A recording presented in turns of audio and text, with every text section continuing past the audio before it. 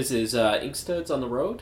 Brandon and I are continuing our journey in Portland, and we're at the home of Bob Schreck and his husband Randy. Thank you for having us, Bob. 'Tis our pleasure. Perfect. And Bandit. Right on cue. Bandit the dog, who has the most scratchable chest. He's got right in there. Now, Bob's kind of trying to figure out the best way to describe your role in comics, because you've been fairly central for, I don't know, how many years do you think you've been involved in comics at this point? Professionally, I think I started at Marvel in 82, 83, I can't really remember. But I was at creation conventions before then, 76, 77, again, it's all a blur, working with Gary and Adam. But so that's the professional end, but I started in getting into the whole comic book thing probably when I was 14.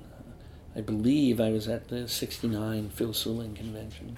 I know I have the little, I had a house fire, so I lost a lot of stuff, but somehow that little program or whatever it was survived. So did you start reading at 14 or start actually actively being part of the community?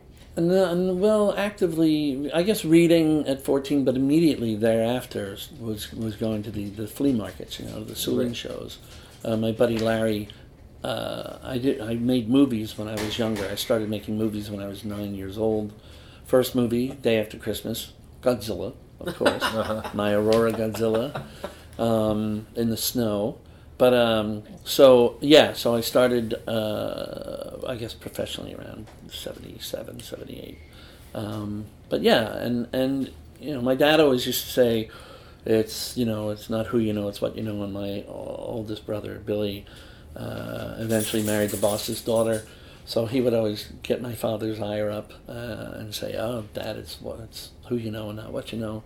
And I luckily went on both sides and said, "No, it's who you know and what you know." Mm-hmm. And having been in the community for as long as I have, and then sitting at the feet of Archie Goodwin and so many others, that shush isn't working.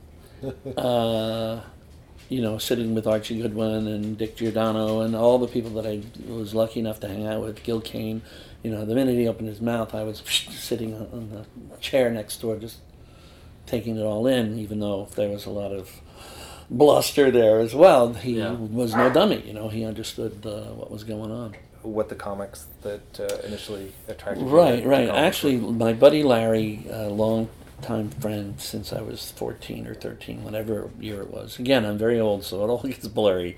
But he was the one who handed me Fantastic Four.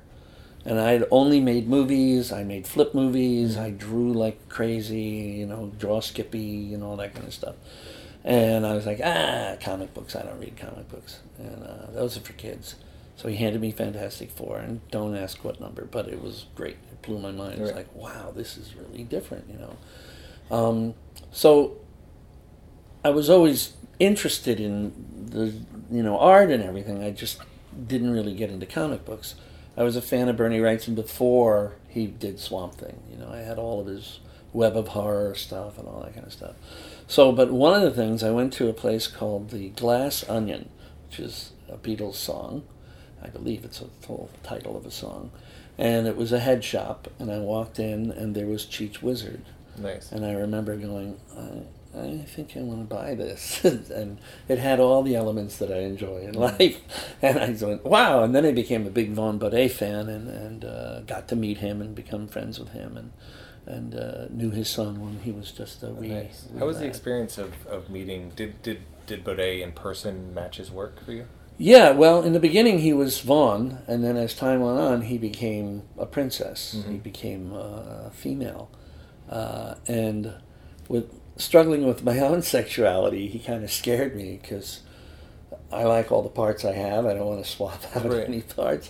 Mm-hmm. But he appeared to be wanting to become a woman, and I don't know, maybe he just enjoyed dressing as a princess or whatever that was. So at a young age, it was a little intimidating, a little scary. I don't know. Again, it's all a blur. I could have been 14, 13, 14, 15, somewhere. That would have in been like at Yeah. that age. That would be like, all right, life is Interesting. very different. And Baudet must have been in his mid-20s by then, right? Yeah, definitely. And so, yeah. And we became friends. Actually, I always tell this story, Randy's heard it many times. I started making this up as my own fiction, and then Bernie Wrightson actually confirmed it a few years ago at San Diego.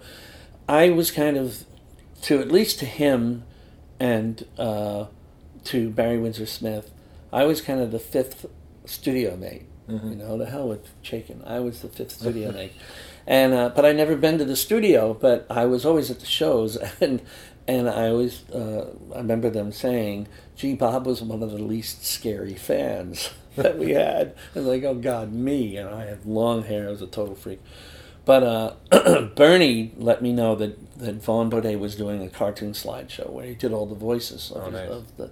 So we ran over there to watch this.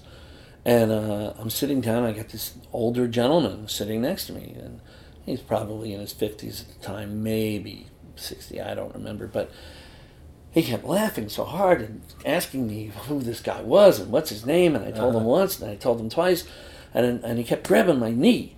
So I leaned over to Bernie, and I go, "What's going on with this guy over here?" And he goes, "Oh, don't worry about him. He's beyond heterosexual. That's Isaac Asimov." I'm sitting with Isaac Asimov. Old worrying. knee grabber Isaac Yeah, Asimov. you know. But he was quite a grabby guy. I know Yeah. that every woman that walked by him got a pinch, you know. But yeah.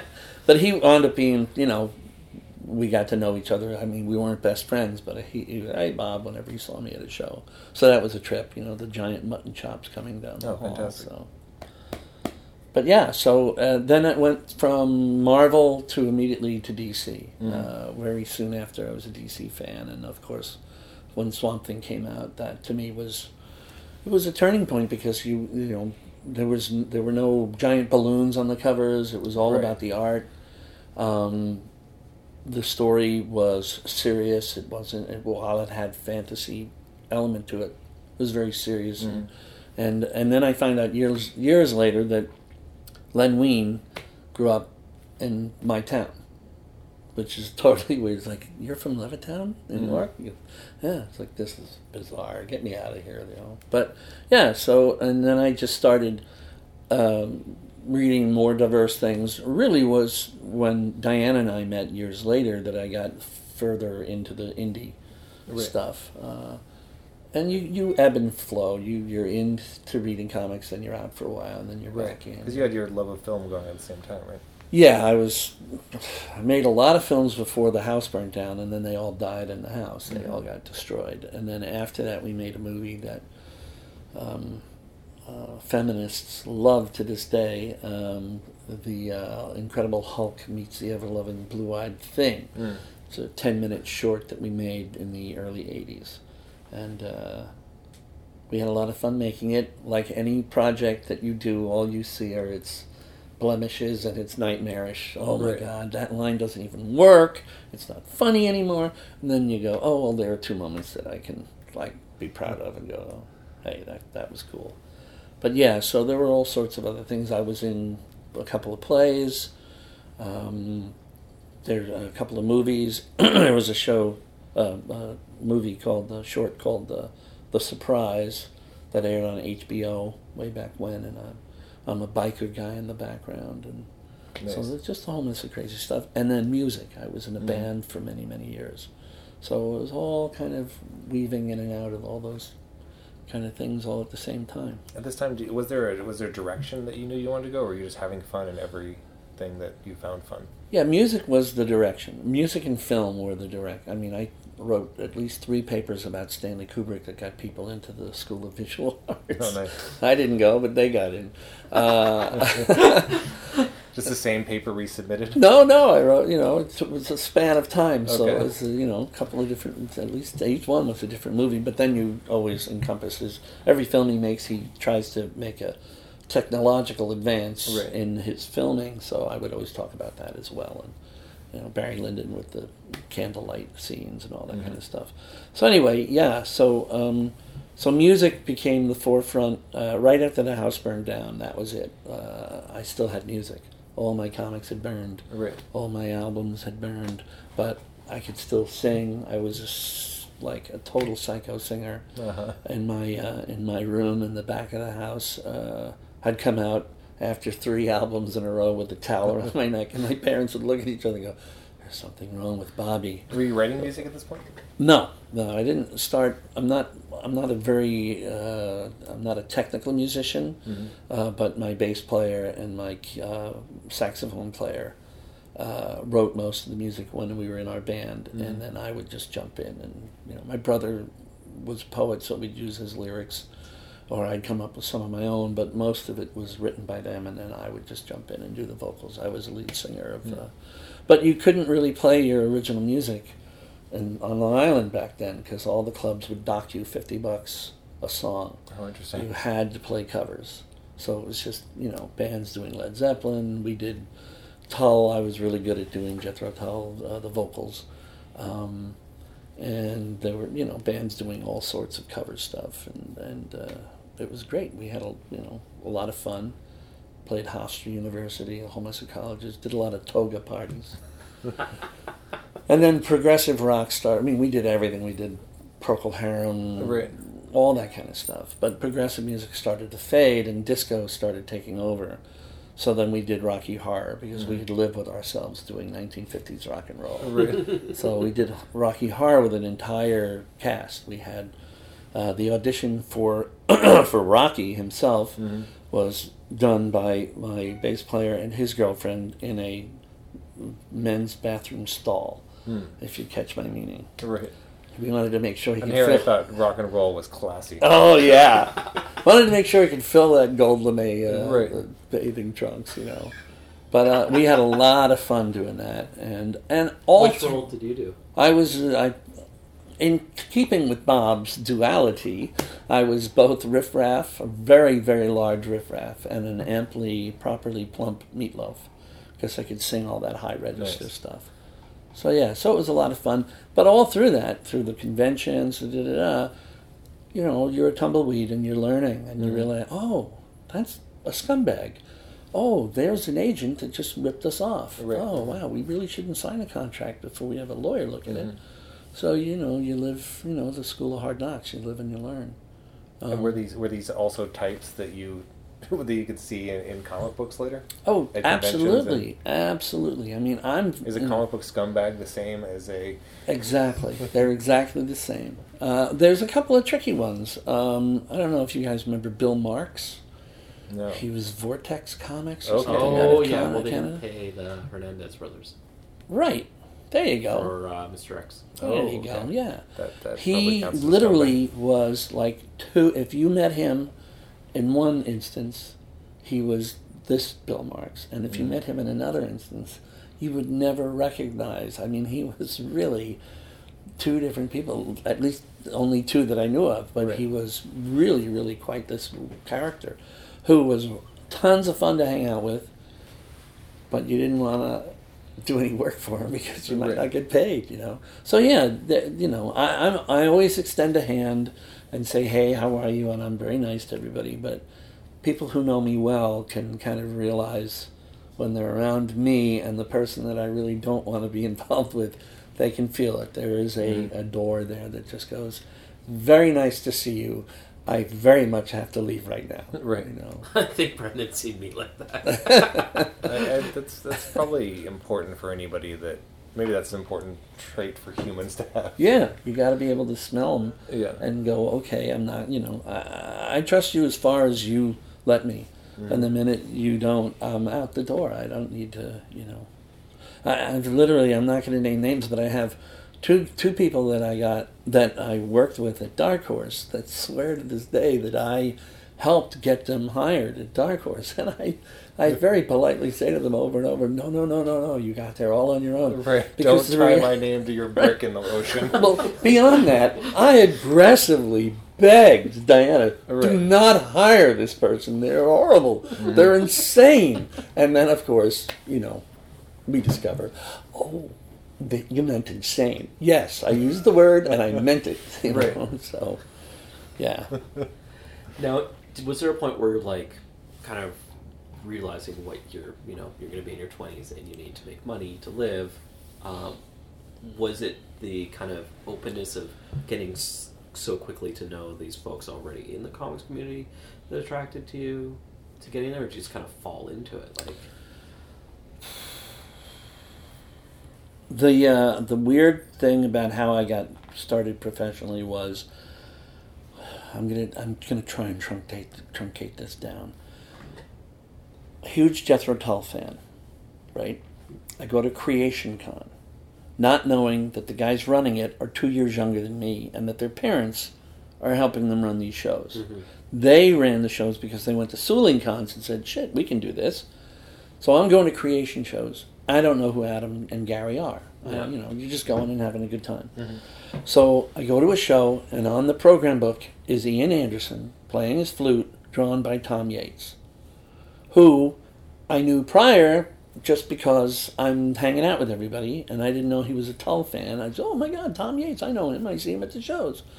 Eventually, we become very close. I was hanging out with Tom and Tottlebin and Bissett while they were at the Kubert School. So anyway, we actually took a train and hung out with them. So anyway, I call Freeport, Long Island, and I think I'm talking to a 40-year-old man, and I'm talking to somebody who is 2 years younger than me, and I go, why the hell did you have Jethro Tull, Ian Anderson on the cover of your comic book program book? Well, it's my comic book show, and I love Jethro Tull, and I can do what I want. And it was nice with that, but we talked for an hour, and it was like, oh, cool, man, great. Flash forward, I'm in a band. We put out an ad in the Good Times, which was the paper out on the island, and this person comes and auditions with a very nice keyboard setup, and his name is Adam, and Larry, the guy who turned me on to comics, who I went to all the conventions with, is there during the rehearsal. We go, you're great, you're hired. Adam, what's your last name? Adam Malin of Creation Conventions. The minute he said Malin, Larry and I went, you mean you do those Comic Cons? He's like, yeah. So we hire Adam to be our keyboard player. And then as the band starts to kind of not do as well as we had hoped, Adam starts hiring me to work security. And then a guy named Walter Wang, who was one of the major distributors from Staten Island, I can't remember the name, Comics Unlimited Limited. I'm not that old yet. He saw me working, and they had hired a lot of their friends to work, but he went over to Gary and said, you should hire this guy Shrek full time. You're getting your money's worth. He's a hard worker. I was like, thank you, Walter. So that got me in there, and then all those years that I was going to these shows, I knew Karen Kalish, Jim Shooter. Mm-hmm. So it all kind of just flowed, and the next thing I know, Creation laid me off. They fired me. And I was being given a call by Karen Kalish to work at Marvel because Lee Sapp kind of quit at the height of them beginning their con season. Mm-hmm. And I knew where Archie Goodwin liked to sit. I knew all their travel things. So I got hired there. So I worked at Marvel for about a year. And then having known everybody from Kimiko before there was a Kimiko, they hollered at me when I left Marvel, why don't you come work for Kimiko as a marketing administrator guy? So it all kind was Diana already at Kimiko then? No. Nobody wanted to hire Diana because she didn't have the right genitals. This is a boys' club. Yeah. So when I got hired, they knew Diana. They loved Diana. They thought she was great. But I got hired, and I keep going, the girl, way smart. Me, dummy. She's smart. And they finally hired her. Right. And much to her chagrin, she's like, oh, God, I don't want to work with you. And so we had our times. But we were living together in King of Prussia, Pennsylvania, and a 5-minute commute to Norristown, and trying not to talk about work when we got home. Right. So you were already dating at this time? Yeah, we were already dating. She had... She was living in Oakland. She said Berkeley, but it was Oakland, right on the border. Mm-hmm. And it's true, it was Oakland. And we dated bi-coastally for a long time, and then she decided to take a risk and move out to New York. I think we were in around the corner from each other for 4 months, 5 months, I can't remember. The next thing I know, I was moving down, and she was coming with me to do the Kimiko thing, and then she was either hired while we were moving down or very soon after. And she she made them, just like every place that her and I went to. Between the two of us, we got them kind of working a little more efficiently. And right. And were you bringing in artists that you knew from the conventions at this point? Yeah, we were. I knew Matt Wagner before. Right. Kimiko formed. They would all come to the shows that I did in Philly. Right. And the guy who was one of the owners of Kimiko, Jerry Giovinco, in order for them to get a table, now remember I said the Hulk and Thing movie? Mm-hmm. He was the Thing. Okay. He made the thing out of foam rubber. And so before Kimiko existed, we would make him walk up and down the line and entertain the kids coming into the show. And then you got, okay, now you guys get a free table. So Nice.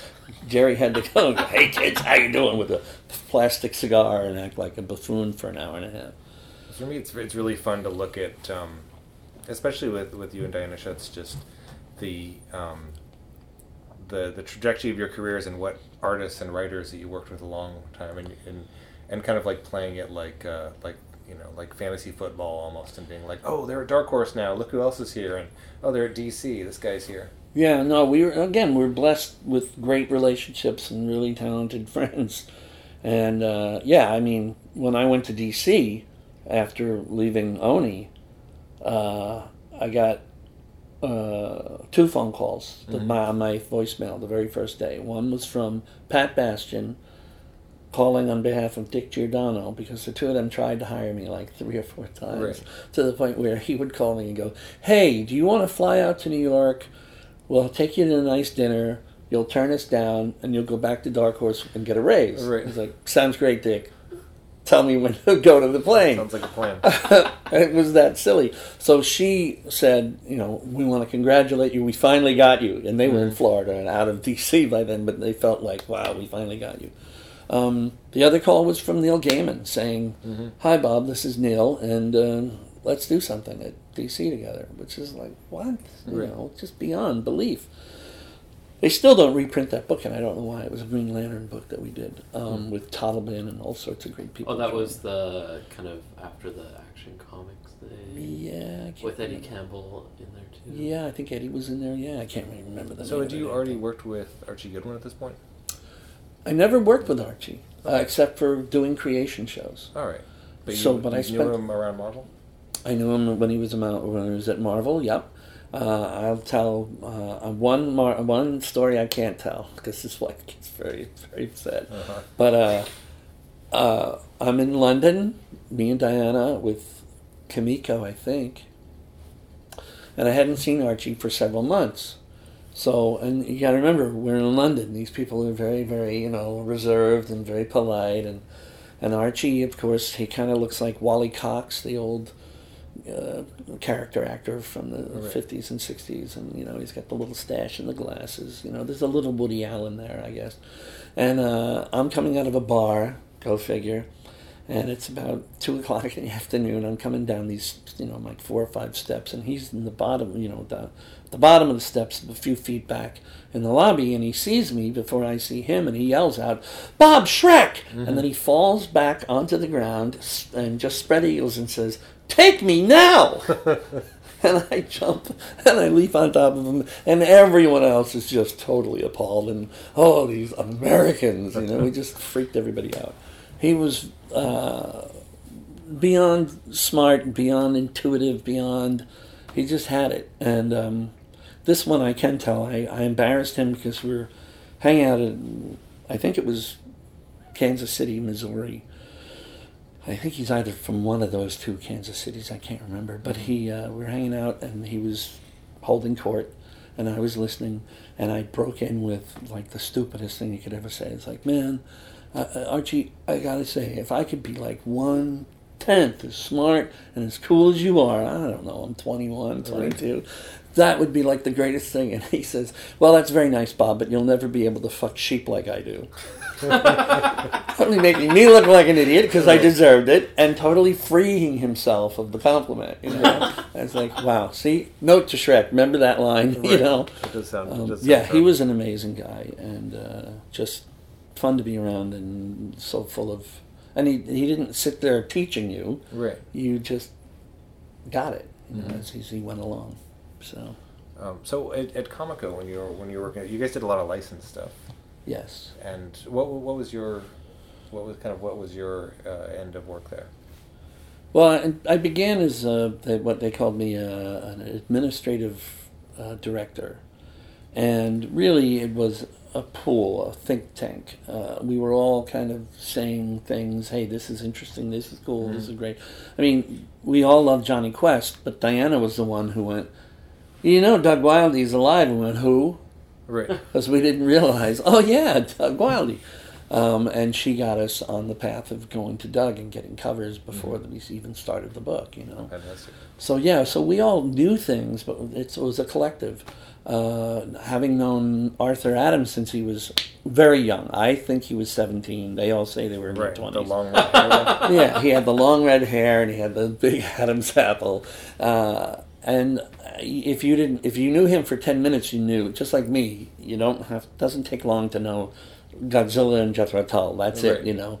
With Arthur, it was one thing. It was Gumby. You know, you got Gumby immediately. Every book he drew for Marvel later would have Gumby in the crowd, you know. So it wasn't until we had met Bob Burden socially, we weren't working with him, but we met Bob Burden, that a few months later we were thinking about, Gumby, maybe we can do a Gumby book. And no bullshit, you know how your minds kind of connect in the ether? I was in the kitchen, she was in the living room, and one of us said, do you know who could do a Gumby book like justice? And the other said, Bob Burden. And we both looked at each other and went, yes! Right. And off we went. So there was a lot of editorial stuff that I was doing, and then at the end, towards the end of the Comico days, the first, I edited... So was that, I'm trying to remember, was it Arthur Adams written by Bob Burden? Yeah, Arthur did the art and Bob Burden wrote the Gumby. And then the second the one... Summer Fun special? Or? Summer Fun. And the Winter Fun was Steve Purcell. He wrote the second one, but Arthur drew Sam and Max fame. Right, yeah. Yeah, that was fantastic stuff. So so it was all that kind of, stuff. And we did a book called Blood Scent. It was a story that my brother wrote, a short story that was basically just adapted by Gene Colan. And that was another great moment because I'd known Gene, loved his work, and I always equated him with my brother's horror writing and my brother's horror poetry that he wrote. And I always felt the connection between all of them and Richard Matheson.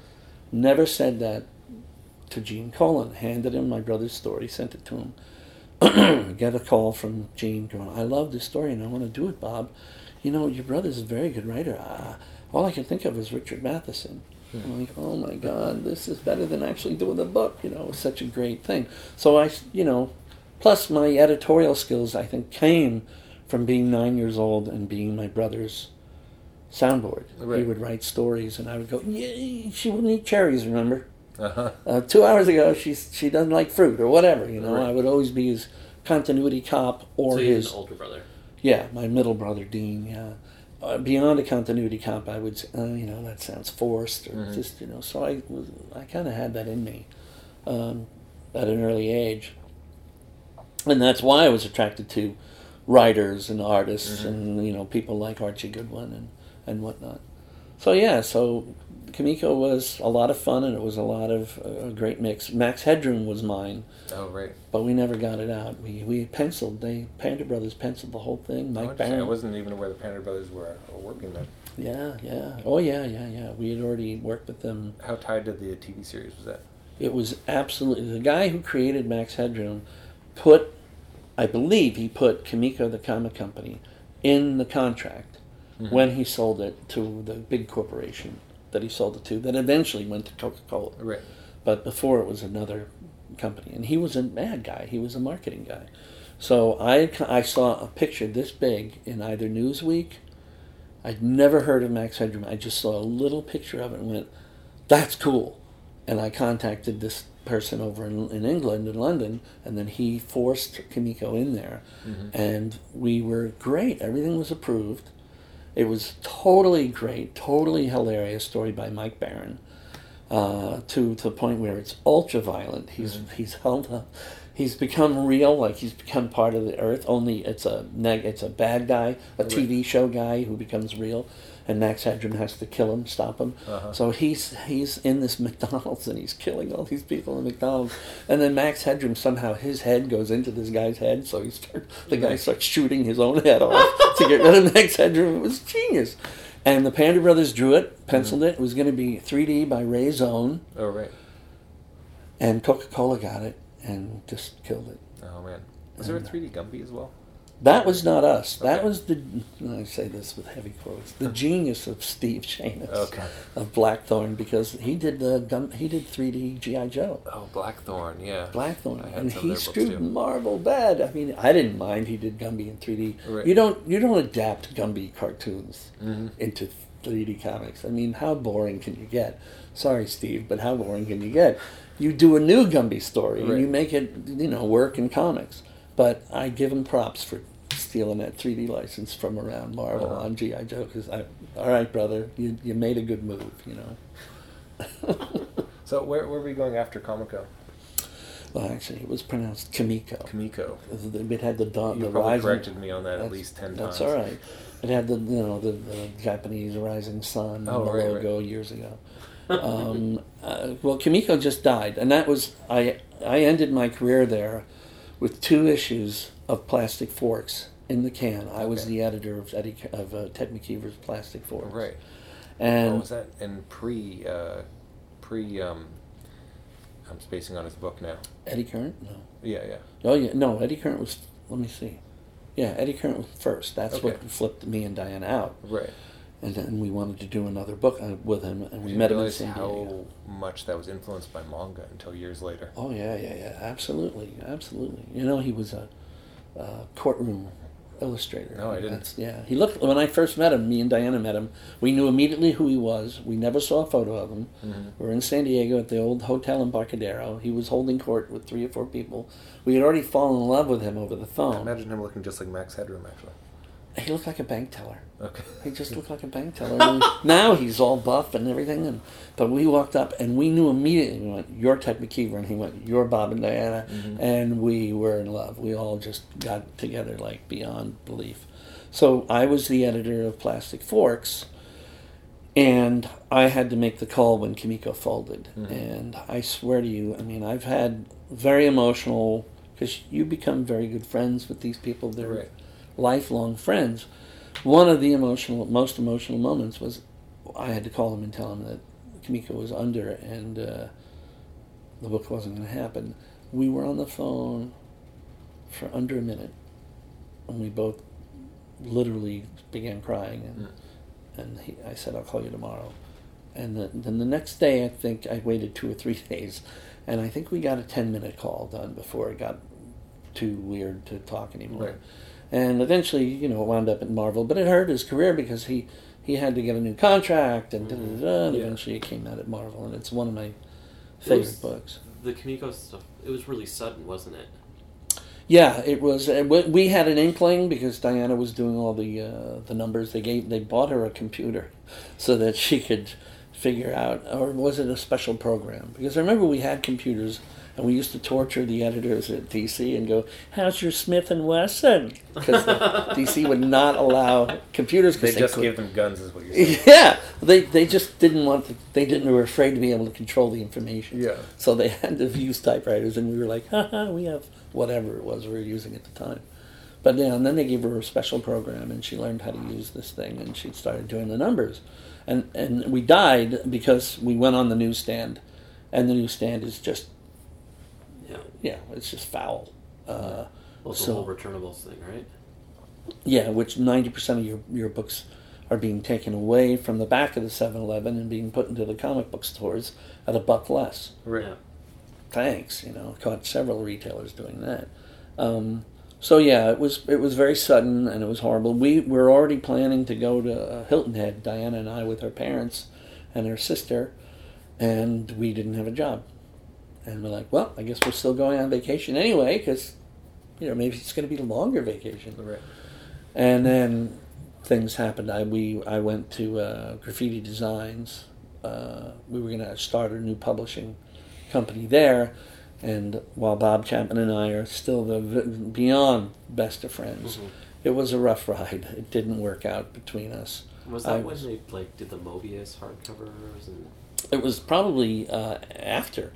okay. He was the first Michael Keaton Batman was coming out. Yeah. So I found myself with a tape gun a lot of my time there. Mm. I was like, what am I doing? This I did when I was 19 at the printer I was shop. wearing a lot of those T-shirts back then. Yeah. We were selling a lot of those I had T-shirts. the back bubblegum then. cards. Yeah, it was crazy. Talk about a great marketing campaign. I mean, that was when Warner Brothers was on. It's just the bat symbol. That was it. You didn't have to sell it any more than that. Here it is. Now go see it, you know. So anyway, so that lasted what I always call, because I was living in Anaheim Hills, which I used to call Dachau, because I loved it so much. 8 of the worst months of my life. I hated sidewalks that they had occasionally installed in Anaheim Hills. I hated everything about it. Diana sat by the pool, editing books for Kimiko while they kind of shambled along, and getting checks that were not clearing. So I interviewed at Disney, which that would have been a fun ride. And then, because of good friends like John Koukisakis, Dave Stevens, who would call occasionally to Graffiti Designs and hear the voice of the dead, Graffiti Designs, like, oh, Shrek's going to kill himself. Yeah. I had known Dark Horse, those guys, prior to that, and they said, you should hire Shrek. Once again, they didn't hire Diana, because she was a girl. Mm-hmm. And I kept saying, no, her. And then eventually they hired Diana as well. So that was that. Then I went to Dark Horse for 7.5 years, and then I quit because it got crazy there. And I'm always happy to tell this story. Melanie Chadwick, who I've known for 1,000 years, and she's a great gal. She was our editor-in-chief at the time. And Lou Bank had written this horrible email about why I am the epitome of arrogance and unresponsiveness, which were 2 terms that everybody used at the time to describe Mike Richardson, because he was so busy, he wasn't, he was doing Barbed Wire or whatever movie. Yeah. So, but I was the one, because of some mix-up about a piece of art from Gary Gianni that upset Jeff Darrow. It's just a bunch of bullshit. So she read me this long riot act from Lou Bank, and I just waited for her to finish. Because if I were editor-in-chief, I would have taken that email, shoved it up Lou Bank's patootie. I swear to God, I stood up and I said, Melody, no disrespect, but fuck you, I quit. Mm-hmm. And I walked out and I went, wow. I stood up and I said, no disrespect, but fuck you, I quit. That's awesome. Pretty good. And I did, I quit. And then a few months later, Joe Nosback and I decided to start Oni Press. Now, where did Joe come from before that? Again, it's all this crazy trail. I've known Joe since he's 14. In San Diego Comic-Con, he walks up to the table and he tells me that, he says, hey, where's Matt Wagner? I kind of remember it being a little different and asking me if I was Matt Wagner, but I'll defer to him. Mm-hmm. He said, and I said, that's Matt Wagner over there. Anyway, he was a big Matt Wagner fan, big Mage fan. And, you do these shows, you're mostly meeting young males. Right. And I meet a lot of them. Not all of them are people, some of them aren't too bright. Right. And Joe was very bright. He was a very smart kid. He was 14 going on 30, Mm-hmm. So we just hit it off. Hey, how you doing? Every show, and then eventually it becomes a friendship. And then when I was at Dark Horse, I actually hired him to be in my marketing department. Right. I think Ted Adams had already left, but I had hired Ted Adams prior to him. Ted was amazing. Was Jamie S. Rich working with you at that time too? Not in the marketing department, but later on in editorial, when I went to editorial. But soon after I hired Joe to be in my marketing department, I left, and Ronnie Noyes took over, and the name should warn you. She took over marketing and fired Joe, I think, 2 months after he started. I can't remember, but it was very bad. Joe had some physical problems, and he couldn't get out coming back from Houston and she just fired him while he was in the hospital. Classy. So anyway, Joe and I knew each other for years, and then Right. Before we get into Oni, I want to talk more about Dark Horse Presents specifically, and Sure. and I have a lot of interest in your connection to Paul Pope, and you bringing him into Dark Horse. Okay, that one is a good one. I always preface this with, there are friends, and then there are really good friends. And I'm just joking, Joe Nosmak, I'm just joking. I love Joe. But he walked up to me at San Diego one year and went, and I can do a really good Joe. He's like, hey man, he sounds a little bit like Kermit. Uh-huh. Hey man, there's this guy Paul Pope, he's really good. You should check him out. I'm like, okay. Well, Shannon Stewart, he walks over with the Ballad of Dr. Richardson in hand and says, I bought this for you, you should read this. This guy's really cool. Okay, cool, thanks. Get on the plane, go home from, where the hell was I? Yeah, I was at Dark Horse. And so it was not a long flight, but I sat down and read the Ballad of Dr. Richardson, and I was blown away. I was absolutely blown away, and I called him that Monday or Tuesday like some horrible Hollywood agent going, hey kid, you gotta work with me, this is great. And I was the first one to get him a paycheck. Nice. And he must have been about 23 then? He was a young guy, yeah. And it was a stunning piece of work. I mean, Paul has this ability. He's done it in several of his books where he makes you hear things by his words and his pictures. You actually hear sounds. And then he did that to me in Ballad of Dr. Richardson. I was like, oh my God, pretty sure it was a subway station where this guy was playing some kind of instrument and you could hear it. And it's like, Paul, how'd you do that? So we did the one-trick ripoff as monthly installments, 8-page monthly installments. Was Sin City started at this point? Sin City had already started, yeah. I didn't take over DHP until years after it had started. That's quite a long time. Yeah, I marketed Sin City, and Frank was like, don't spend any crazy money, this might not work. I was like, okay, so I didn't up the marketing campaign. It was very easy to just say, Dark Horse Presents Frank Miller's Sin City. Okay, thank you. Right. And it worked, I think. So Diana just put out that weapon called the Big Damn Sin City. Oh, yeah. It weighs 40 pounds. You can kill somebody with it. That's a tri-state area phone book over there? Pages? I have no Too idea. Too many. There are stories in there I didn't even remember editing. Because I'd heard a bunch of Pope stories about your interaction with him. Yeah. From other people. Yeah. So you can, like, there's a story about you calling his mom. Yes, he hates this. Please, I don't want to tell it. He hates it. Paul, I'm sorry. I'm sorry. Well, the funniest thing is that recently a couple of folks at First Second, a few years back, while they were doing Battling Boy, would pull me aside at SCAD, Savannah College of Art. How do you deal with this guy? How do you do this? And I was like, well, I don't know. And then somebody else, like Diana, goes, well, really? What happened was, I was like, oh, no. But he was good most of the time. And this one time, I had to get the book out. It was a monthly anthology. And he was starting up, he was asking his mom for financing for Horse Press to get serious. He had a girlfriend that was acting as his secretary. Right, and didn't he have a false publisher? Oh, he was... Horse Press? Yeah, he was... Well, I don't know if he had a false publisher. He would send letters out from a different name. Right. He had a false publicist that he created that got him the quote from Will Eisner. Okay. Yeah. And Ed Brubaker and all those other indie guys, oh, he's such an egomaniac. It's like, no, he's smarter than you are. That's all. You just hate him because he's smarter. So anyway, his girlfriend stopped being my rat. Mm-hmm. She was no longer answering my calls. My rat was had dried up. So like, what am I going to do? He's not answering my calls, and I can't get her to respond, and I got to get this fucking book out. And I knew that his mom was a doctor of some sort. I can't remember. How far into the One Trick Ripoff was this? It was pretty deep. I think we were like the 6th or 7th episode. And he was trying to get money out of her to do this thing. He's telling me too much because I knew too much, and now I could use it against him. So I called her up. I got her. Whatever she was doing, they interrupted whatever she was doing. And she got on the phone. And she said, well, how can I help you? I said, well, look, I understand that your son Paul is thinking about, getting at, well, I understand that you're thinking about investing in his company, and I just got to tell you, he's acting really irresponsibly and unprofessionally.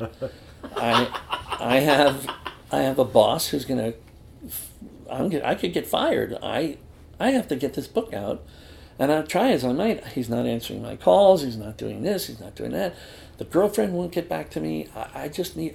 I can't let this happen. I have to have this book in. I have to have the pages in. And she said, "Well, I'm very sorry, and I'm very embarrassed, and let me see what I can do." And within moments, I got another call, and it was this time from Paul saying, "Hey man, don't ever call my mom again." And I said, "Well, don't ever hide from me ever again. Right. I need this book out." And I did get the pages. The book didn't ship late, and I am forever grateful. I got to meet Mom years later. She's, I need a picture of her. I need to get framed and put it up on my wall. And Paul hates this, and I'm sorry, Paul, but it happened, and I'm not proud of it, but, well, yeah, I guess I am a little proud of it. I got it done, and that's that's what you got to do. Working on something like Dark Horse Presents and also doing all these other comics, you have to kind of find a lot of different skills to get these pages out of folks. I know we're sitting here with Brandon, whose timeliness isn't always. It makes him unique in the industry, though. I'm never late. The problem with me is I watch the numbers too much, and I realize that me being late doesn't change them. Yes and no.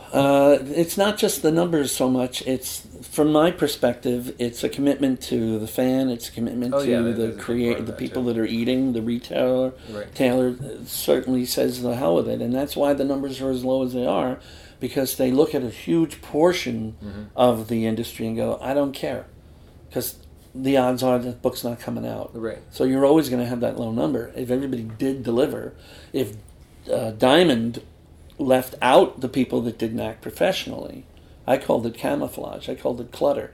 Here was Kimiko getting book out every month, 5, 6, 8, 10 books a month. And yet we were, it's just like working at DC. Mike Carlin, who I love dearly, would yell at all of editorial because Eddie Berganza is always late. Take him out to the shed and beat the crap out of him. Leave me out of it, So it's the same thing, whereas the entire retail, Graffiti Designs and Oni did a survey through Diamond to find out what the percentage was of all their entire buyers, all their retailers. What percentage of those retailers were actually purchasing our product? You want to guess? I'm guessing it's, with those, what was it, 10? That's being nice. I think it was 7%. Because I know from my end of things that you're essentially dealing with, there's just a couple stores that can make or break you. Right, yeah.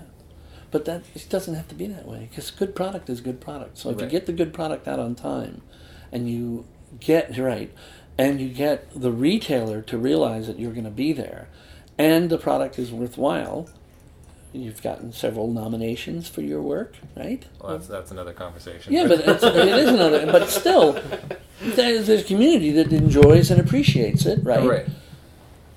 It's not the same. The readership and the sales are not the same. There's two different things going on here. There's secondhand use.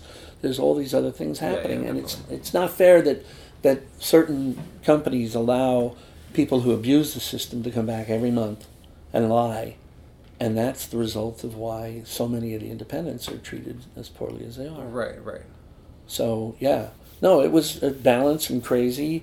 And, people are always, you're in there. So there's Megan Kelso. Oh, my God, look at that. That's so cool. Renee French, oh, my God, she's amazing. You try to be as diverse as you can at the time to get all these voices going on. Roberta Gregory. There were all these people that were happening, as I took over, that wouldn't have appeared in DHP prior. Yeah.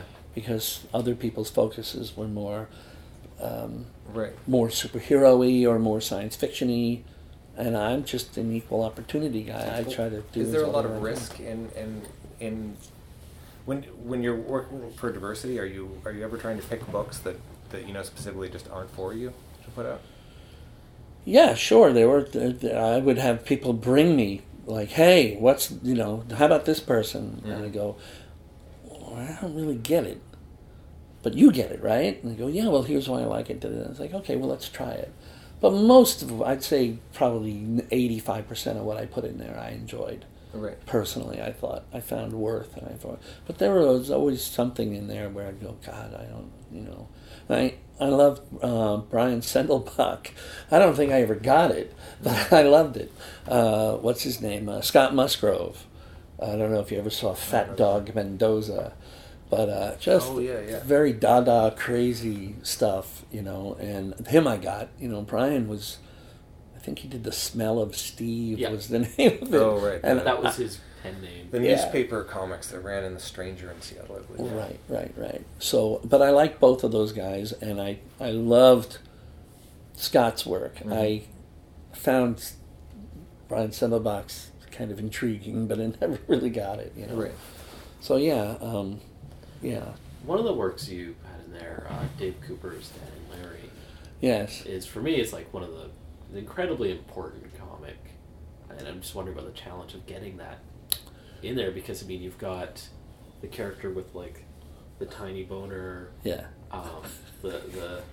you're talking about Dan Larry, which is basically his experience working with Barry Blair. Barry Blair, yes, yeah.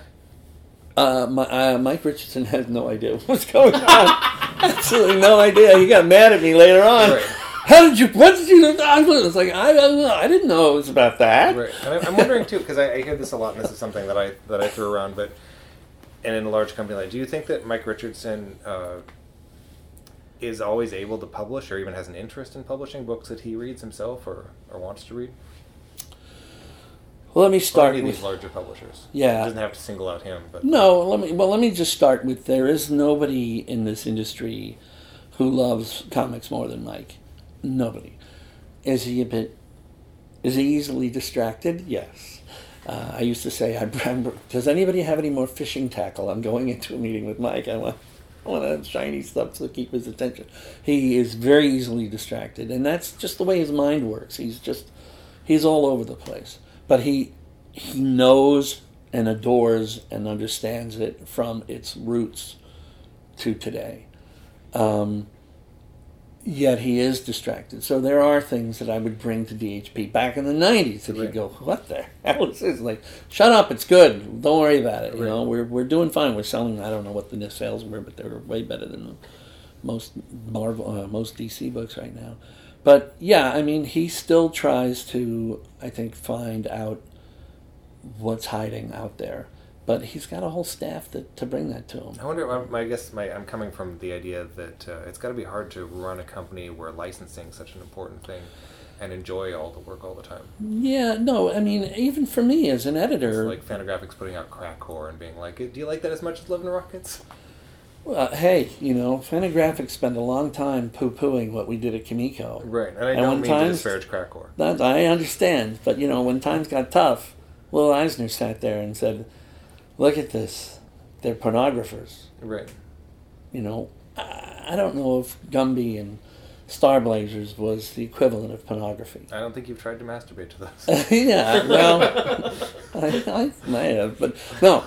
So, it's real easy when it's easy. When you sell X amount of copies of the Comics Journal, and then you don't, and then you immediately go running. What I always call my favorite moment of their licensed books was... the King Kong covers with the Magilla Gorilla interiors. I'm sorry, but he's a nice guy, but those were really not King Kong interiors. Right. I'm blanking on his name right now. The guy who drew the interior. I think there's a fair amount Simpson. What was they did the Don Simpson? An X-Men index thing?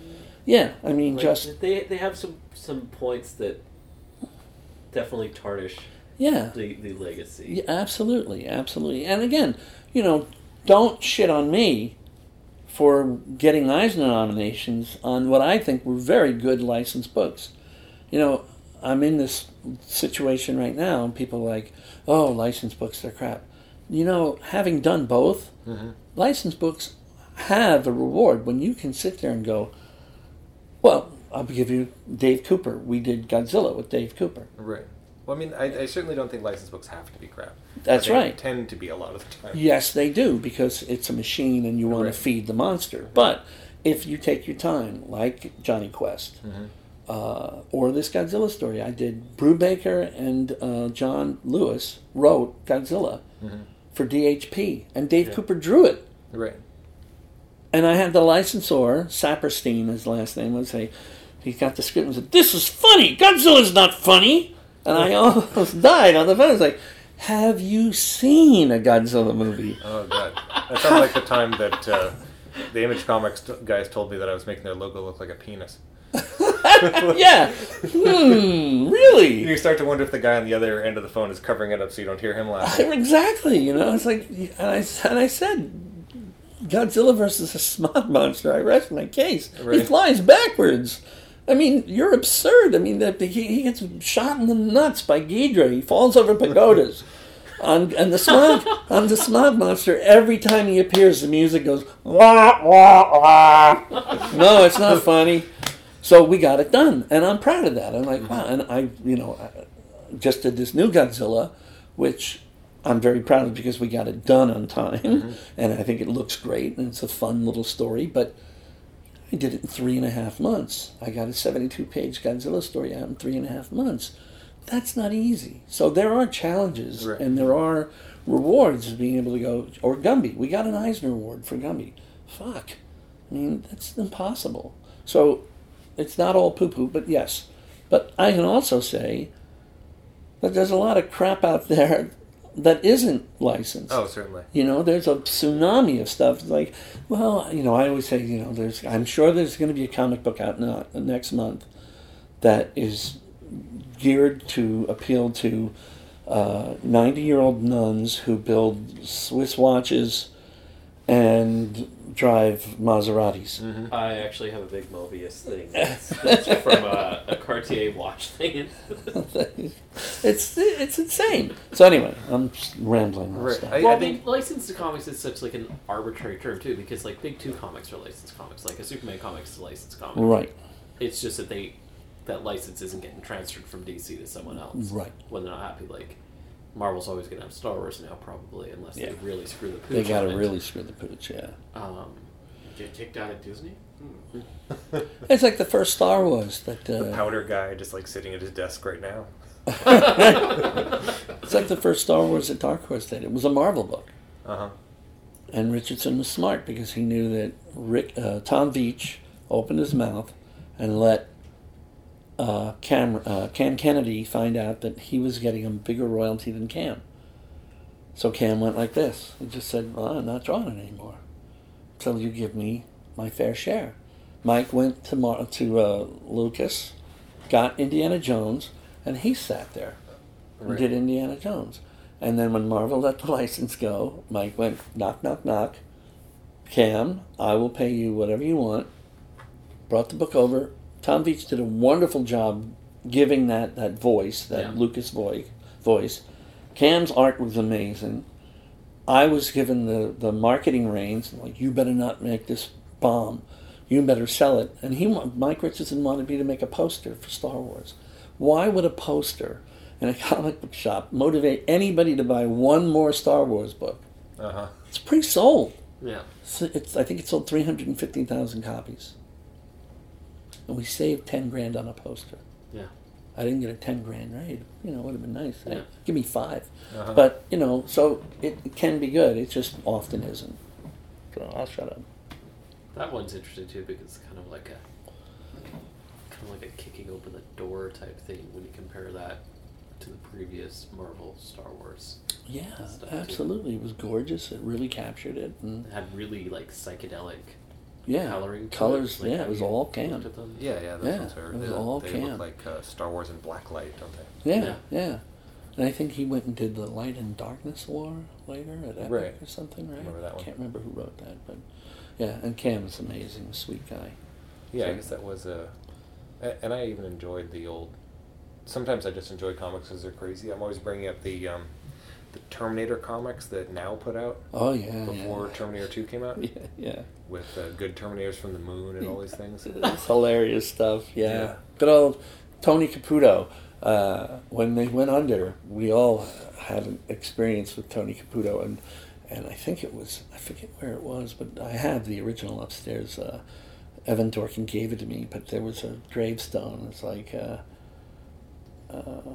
something like he's dead now or something with the now logo. Nice. Tony Caputo. I was dead really now. hoping when Marvel Now started that Ralph Snart would show up. That's such a look. Apparently, he didn't get much REM sleep because of certain things that he was doing, abusing his body. Because I think Surprising.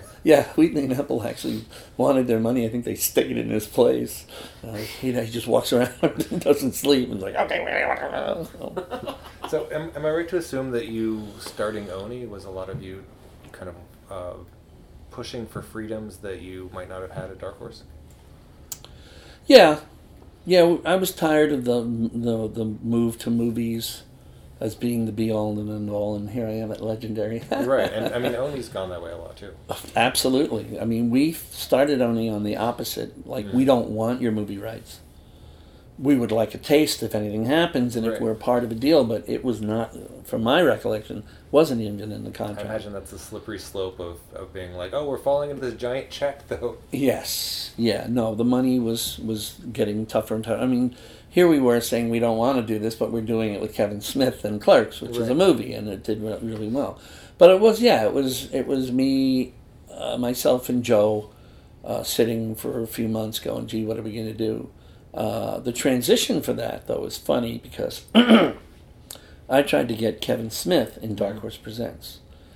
But Mike Richardson wouldn't have it because I sat down with him once and he said, Bob, I'm not going to publish his work. Kevin Smith, I have 3 daughters, and Kevin Smith promotes drug abuse.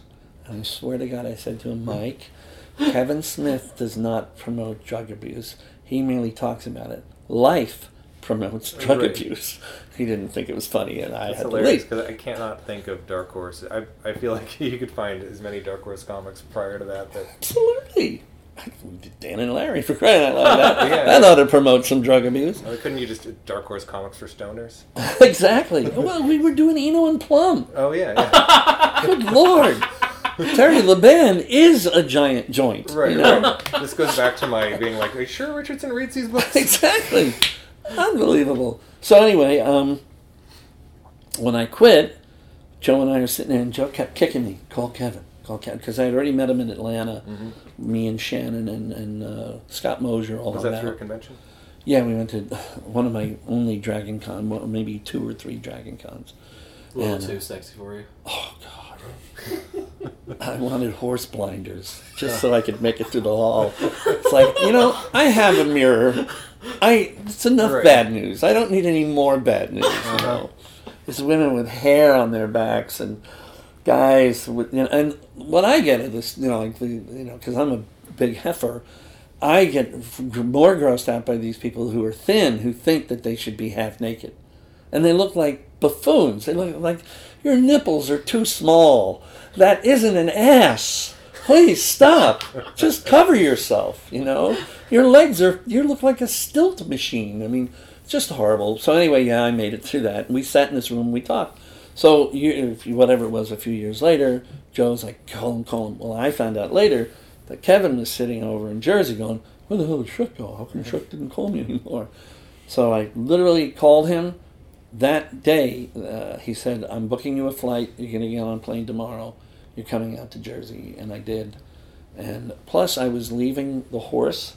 And while I was mostly out again, because when you're bisexual, Right. you go in and out of the closet. I was with Diana for a bazillion years. And you don't walk around going, well, I'm living with her, but I do like dick. I mean, you just don't really have that opportunity. Right. So Is that something that even came out in your professional work at that time? it started to when her and I divorced. Okay. Yeah. To the point where certain individuals were so giddy on outing me, who will not go named, but they were very ready to go. Is And it like a really vindictive? yeah, like, let's do this. Let's let it, and one person was going to do it in his comic, and the other was going to do it in his magazine. Oh, that Ralph Snart issue. That's right. So I was kind of treading water and trying to get there. So when I went to Kevin and I was no longer, and his movies, I was like, Scott Mosier's gal picked me up at the airport, and I just like, well, I like to suck dick, blah, blah, blah, and I was just like, I'm gay and bisexual, and So, and she's like, very nice, shut up, relax. And we had a great, great time, and I found out about his brother, and da-da-da.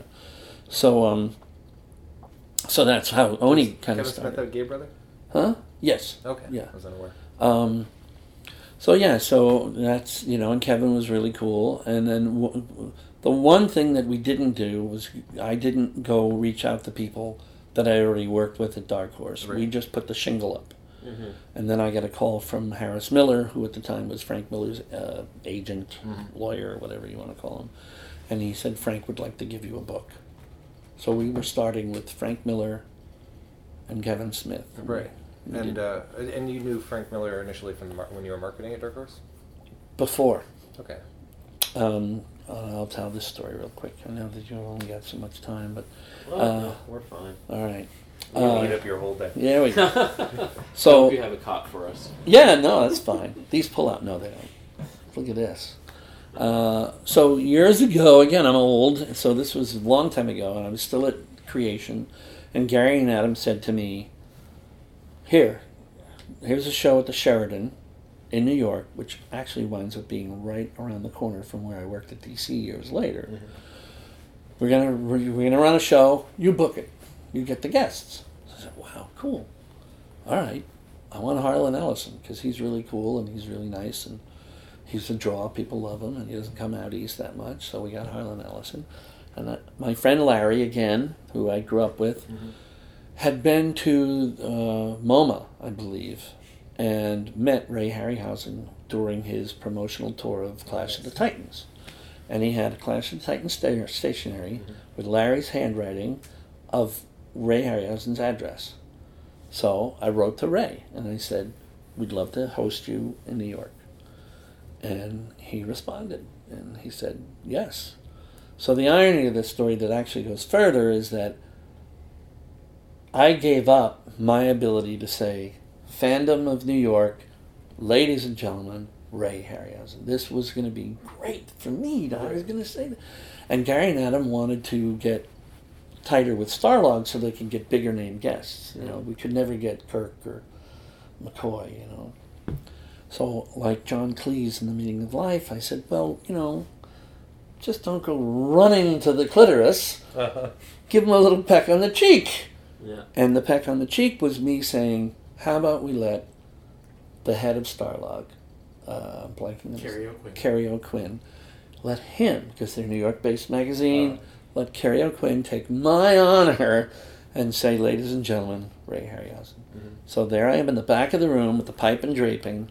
Ray has got, I have pictures, Ray's got all of his monsters with him in a big case, and he brought us a couple of his Puppetoon movies. Oh, nice. Now, I had already met Frank Miller, which certainly had no idea who I was.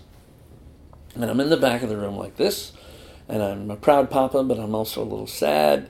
And Ray is talking, and I look over, and standing right next to me is Frank Miller, who I would have killed to have been able to promote coming to the show. But I didn't say that. I just said, I was shocked, and I went, Frank? Bob Schreck. And he gets me. I know who you are. Which, like, oh my God, he knows who I am. Holy shit, that's fucked up. Then, like an asshole, I go, well, what are you doing here? And he goes, I'm watching Ray Harryhausen. Shut up! I go, I'll just crawl into a corner because I'm a moron. That's how we began to know each other. This was long-haired. Long-haired freak. I have pictures. Yeah, Right. Actually, my hair was so badly cut at this point, it was flipping like Right. this. It was hard. I met Miller, but both of you guys, you could have started a band. Oh yeah, right yeah. there. He had long hair too. Yeah, but his hair looked better. He had coiffing. I think he had Lynn to coif his hair. So anyway, yeah. So that's how it Colorist and started, coiffer. huh? Colorist and coiffer. Colorist and coiffer. But yeah, so that's how it started. And then when I came to, we met several different shows and stuff like that. He knew Diana. Diana wrote a letter to almost every issue of his Daredevil for Right. forever, and so he knew her separately. And then when her and I got together, it made it easier for all of us to kind of, so So yeah, so he, and plus I was his editor Mm-hmm. on, like I said, in this new book. I went, oh my God, I did edit this little short story that wound up in DHB and is now considered a Sin City story. But we did the two big books we did was The Big Fat Kill and The Yellow Bastard. Oh yeah. I worked on some Martha, and I worked on The Big Guy and Rusty the Boy Robot. Was it because the couple times I've met Miller, he's very he seems like almost shy. He is. Did that take a while to get close to him, or was it? Yeah. He was. Whenever you're that exalted, Mm-hmm. you have to put up a barrier and say, "Hey, I don't know why you here." And he tested me on my first Sin City book. He described the color of the cover. It was a monthly. The Big Fat Kill, I think, was the first one. Mm-hmm. And he told me what a beautiful... Because the way he worked with Lynn, he wouldn't tell her anything. Right. He would just do the drawing, and it was up to her to decide day, night, whatever. Mm-hmm. So he describes this amazing cover to me, and then he sends me something that didn't look anything like that. Right. And I literally went everywhere in that office. Went to Mark Cox was his name. He was the art director at the time. Like, am I crazy, or is this one of the worst covers paintings you've ever seen? Everybody agreed, and Richardson was like, don't say anything. I was like, no, I'm going to say something because it's terrible. We're not going to put this cover on. Right. And I called him and went, this cover color, I mean, Lynn's great, but this isn't doing it for me. And he got very quiet. I'll call you back. And he hung up. He was jerking me around the entire time. The next day, FedEx comes, just the exact cover that he described. Right. And it was just to make sure I wasn't going to blow smoke up his ass. So what would he have done if you just sent that one to print? He probably would have had another editor on the next book. Oh, okay. Or sooner. So you have to be careful. With Jim Lee, what am I going to tell? Oh, Jim, go back to school. You don't know what you're doing. Right. Frank, you don't understand the first thing about Batman. I was going to make a joke that I was like, are you saying Dark Knight 2 is just him checking at the editor? That's right, yes. You evil bastard. I drew those 100 pages just to see. No. Well, you want to hear what he said when he called me to do Dark Knight 2? Yeah. Hey, Shrek, you want to go on a suicide run?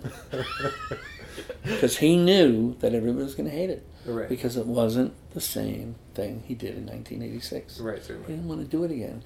And Lynn Varley, what a horrible colorist. Look at the colors of that book. They are horrible. She doesn't know what she's doing. Let's see, she's won an award for almost every time she's colored. So she accidentally screwed up the colors on that book. She did exactly what Frank had hoped. Well, the thing is, gaudy, outrageous. She did stuff like that. Flares. She would do weird stuff before Dark Knight Returns, like the old World's Finest with what's his name? Gibbons? No, not remembering. He was the other man. I was wondering with Dark Knight 2, and this might be jumping way far forward, but my impression of it always was that the first Dark Knight, when it came out, had such an impact on the whole landscape of comics and the work that everyone did, that one almost felt like him being like, all right, let's just have fun and fuck around, and hopefully people will get that they can just have fun and fuck around after this. You mean the Strikes Again? Yeah. Yeah, well, yeah, no, he didn't want to try to repeat Returns. And yeah, it was a celebration of the form. It was, I want these people to look like they're not even wearing costumes, that they're practically glowing in their superhero colors. And the ending is, what is it, the Wrath of Khan, right? I think that's the one. Or maybe it's the Search for Spock. I can't remember. Where Kirk, they say, how do you feel, Jim? Mm-hmm. And he says, I feel young. Uh-huh. I mean, look at Batman in that last shot. His teeth are hanging out. His ears are all broken. And he's like, woohoo! Uh-huh. He's having a good time. And they will have none of it. It's got to be dark, and it's got to be this. And it wasn't, it had its politics. But 9/11 really took it over. Because, I mean, I don't know if you've heard the story about the line in the book and where he crashes? You know what I'm talking about? No. Okay, well, Batman gets in his Batplane, Right. and he crashes into a towering building, which is Lex Luthor's. Mm-hmm. And he crashes in, and then he sits at Luthor's desk, and he puts his hands back, and he says, striking terror, Mm-hmm. best part of the job. That was already in on my hands, Right. and we got hit at 9/11. But he had a twin towers of Gotham in the first Dark Knight too. Yeah, right. But did they fly into the tower? I think he crashed into it, but it was with a sailing Something little- else, yeah. Yeah. It This was a plane, Right. and this was saying the word striking terror. Mhm.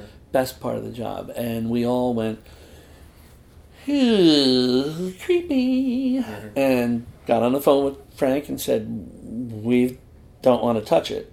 This is what you did. Right. We're not going to fix it for the world." Although they did fix the hallway painting on the 6th floor, or the 6th floor, because it was Metropolis in ruins, Oh, okay. and they made it blue. Like, oh, really? Oh, wait, is that? Yeah, never mind. So, and then the next book had Metropolis being destroyed, Mm-hmm. and Frank made his commentary where Superman and his daughter are flying away from the destruction because there's no relevance. Right. It's not the same. The people that are relevant are the firefighters and the workers. So they just walk away from the destruction, So it really, it did, while it was a celebration, it got a little somber for a while because we were all had just been kicked in the nuts, Right. And I was knee-jerking back then. I had a big fight with Paul and Anna about it and have since apologized and said, you guys are right and I was wrong, and we got sold a bill of goods, and I'm the first one to raise my hand when I've done something stupid. Might take 5 years, but I'll get there eventually. No, I did. Once I realized what was going on, I said to Paul and Anna, I was sorry. But so that was that was a great book to do, and it sold phenomenally well. And everybody, the people that got it were Tony Millionaire and James Kachalka, all those people that went, oh yeah, this is cool, and all the people that wanted, Right. to be 14 again and read Playboy magazine or Rolling Stone, whatever it was, the article. Isn't were that just- James Kachalka sometimes? That's true. That is James Kachalka. Sorry, James. So we should maybe we'll backpedal a bit to the or go back is a better term to the Oni. Oni, yeah, it was just we wanted to do what we wanted to do, and I knew everybody. So, and Joe knew a lot of people. Mm-hmm. Joe got St. Swithin's Day at our Oni party, our first Oni party in San Diego, by hanging out with Grant Morrison and just. I love that book. He goes, well, you want it? So it's like, we got Grant Morrison. Was the Oni double feature? Was that from the beginning? Yeah, Oni Double Feature was our baby, and that was Judd Winnick's first comic book story that got nominated Right. for an Eisner, I think. And it was a nice thing for me because I had been nominated and won a few Harveys, and then Oni Double Feature actually continued that, Right. at least for a year. Yeah, with the great Bill Sienkiewicz stuff in there, and Yeah, we had the wacky Bill Sienkiewicz stuff in there. I did want to poke at the Judd Winnick thing for a bit. Yeah, go ahead. Yeah, I was wondering, and this is partially me being a dick, but I was wondering if you. Why am I not surprised? I've known you long enough. Yeah, and I was You should wondering. prep for this for a couple of days. I was wondering if in your career, if there were many people who you backed who you felt didn't deliver eventually. No, it's particularly with Judd. I actually have a book with Judd right now Oh, you do? that's coming out. It's called A Town Called Dragon. Looks awesome. I can show you bits of it later. I got a brand new guy that he's 30, 31, Jeff Shaw, who's a scatty. I've been following him since I was at DC and waiting and just kind of Right. pulling him out of the... Because I So- assumed Winnick was gone from comics. No, he left DC, as many others have. Right. because of various and sundry things. The Great And- Exodus. Hmm? The Great Exodus. Yeah. Was it a political? I mean, did he? Because there was some backlash from his Batwoman. There was some backlash, but that's not it. No. No, he got tired. He's done a lot of indie stuff on his own. His Barry Ween stuff is hilarious. I don't know if you've ever read Barry Ween. Yeah, I've read that. Yeah. I mean, my major issue with him as a creator was always that he, I guess it's like you said, the Who You Know in the beginning is kind of getting into comics through MTV, Right. and then seeing him do creator-owned work and being like, okay, cool, and then seeing a guy go over to DC, and my impression at the time was, oh, this guy's done with doing creator-owned work. Now he's just going to kind of bang out these Batwoman comics that make it creepier for women to go into the comic book store. Well, if you knew Judd, that wasn't his intention. I did. Okay. I don't think he was trying to distance them, but it seemed like the effect. Right. All right, so here's some stuff you're missing. There are emotional beats in my life, and one of them is the following. And I don't know if you remember this, but we did what some criticized, but most enjoyed. And I don't care what other people think. I know what our motivation was. But we did the Terry Berg story in Green Lantern, where Green Lantern's young assistant is nearly Matthew Shepard to death. Mm-hmm. That was not started with Judd. That was started with Ron Mars. Right. And it started because when I was working with Ron on Aliens with Bernie Wrightson, Batman vs. Aliens, Ron lost his dad. Mm-hmm. And I have a lot of experience with death, unfortunately. I have a lot of experience with suicide, unfortunately. He had none. And it was very sweet. Months later, his wife sent me a letter saying thank you, because she was having trouble consoling him and getting him from A to B. Right. While I was doing that with him, I was also slowly coming out again. So I was telling him my story of the pain that I went through as a young boy and a teenager and a 20-something. So we became very close. So when I went to D.C., he was writing Green Lantern, and he said, look, I want to do a story that I want to do two stories. One about your journey, and we can have Kyle get an assistant, and maybe we can do this story and do it as edgy as we can. Is there any worry in doing something like that it's not quite his story to tell? No, because I was going to be there Okay. to help him. He was going to tell it for me. I worry. There's a thing I call a Macklemore. The rapper doing the thing about. Yeah, but that's the other thing. Oh, let's beat him up because he's heterosexual. Well, not even beating it up, but just like. It's not his story to tell. Yeah. Well, he did have those questions when he was younger. Right. So you can't have those questions. No, I think it's valid to talk about, but also important to make a platform for other people that have those experiences to talk about. I don't see a problem with it. I thought it was great, and I was cool with Ron doing it, and Okay. I was helping him. And Judd and I went to GLAAD as well to kind of get, and that's a whole other thing. But so, and then we were going to do a story where Kyle's mom dies, and he didn't want to do dad; he wanted to do mom and dad. Right. So then, cross-gen, he leaves. I wanted Judd. Mm-hmm. I've worked with Judd. I like Judd. It wasn't him using me. Mm-hmm. I'm using him. I think he's a good writer. So I go, hey, why don't you come do this? And he's like, okay, cool. Wow, this is great. It wasn't a plan. I didn't know Ron was going to leave. So Ron said, please don't do the story about Kyle's mom. Right. But you have my best wishes. And who better than Judd?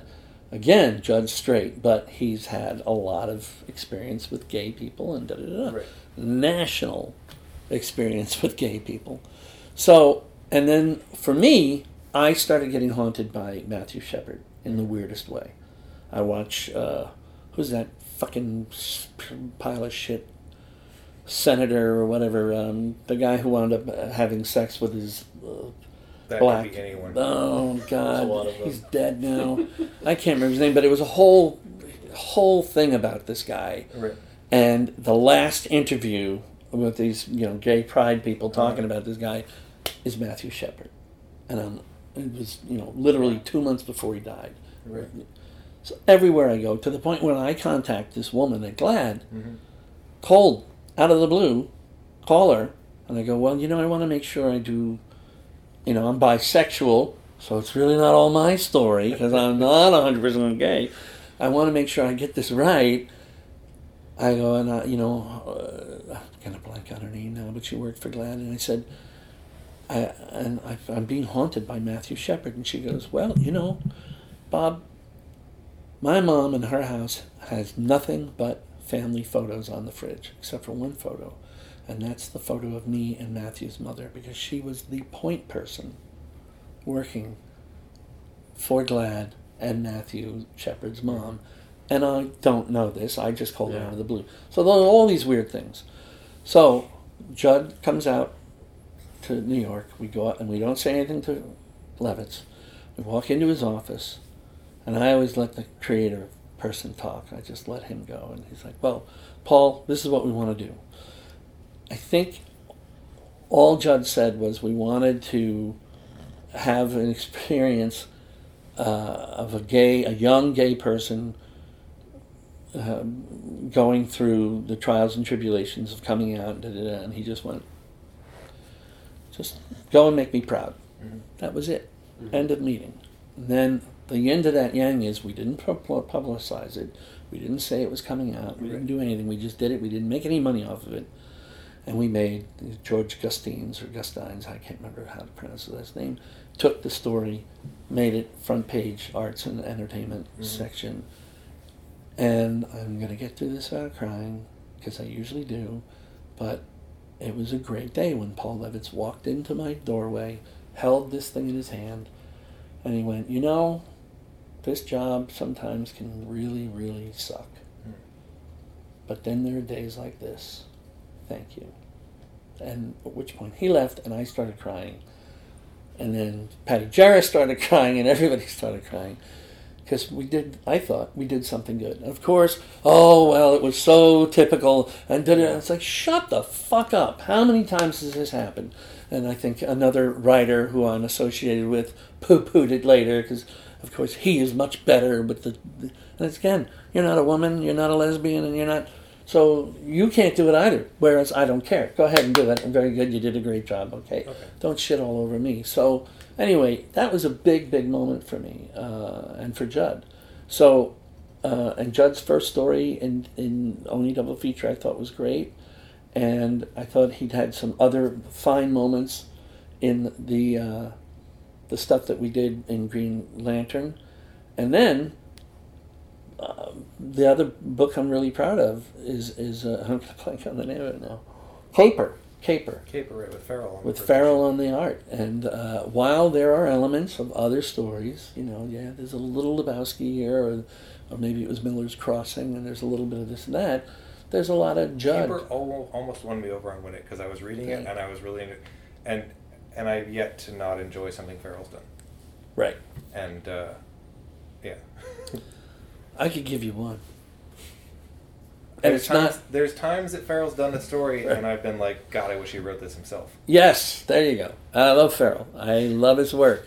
But there was one story that I read of his. It's a short story that somebody else wrote, and I will not name names. But I just went, why does this exist? I'm guilty of those crimes, too, so I can't search for No, believe me. Hey, I did a book called Rack and Pain while I was at Dark Horse. Uh-huh. With copies to sign that I brought. Yeah. You try. Sometimes you fail miserably. That was our Image book that no one bought, thank God. Did you ever do creative stuff yourself, like in comics, like writing? Yes, he laughed. There's Randy's response. Tell us about the work. He ghost wrote Boof and the Bruise Crew for years. I did. I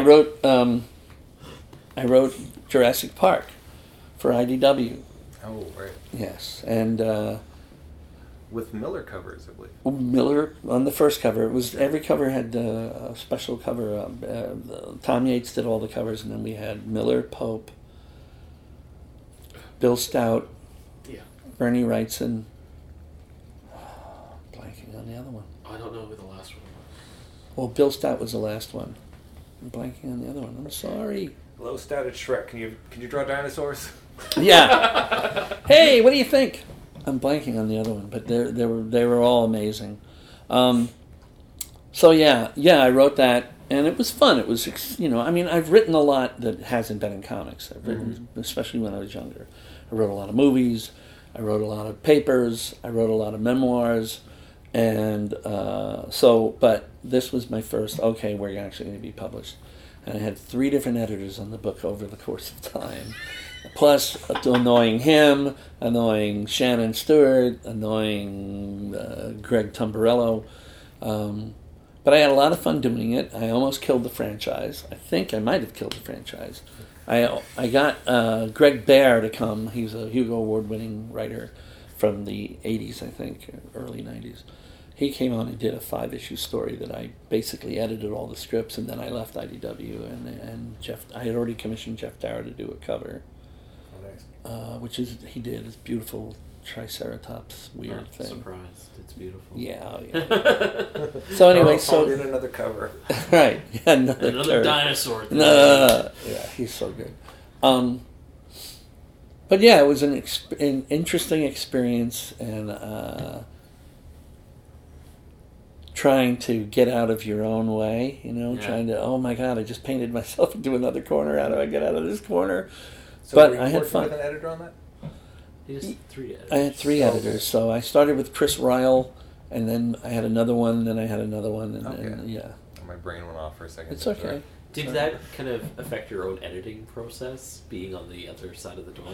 Not much, because I've always been pretty, a lot of empathy and a lot of understanding of being, as an editor, I get frustrated when I hear other editors.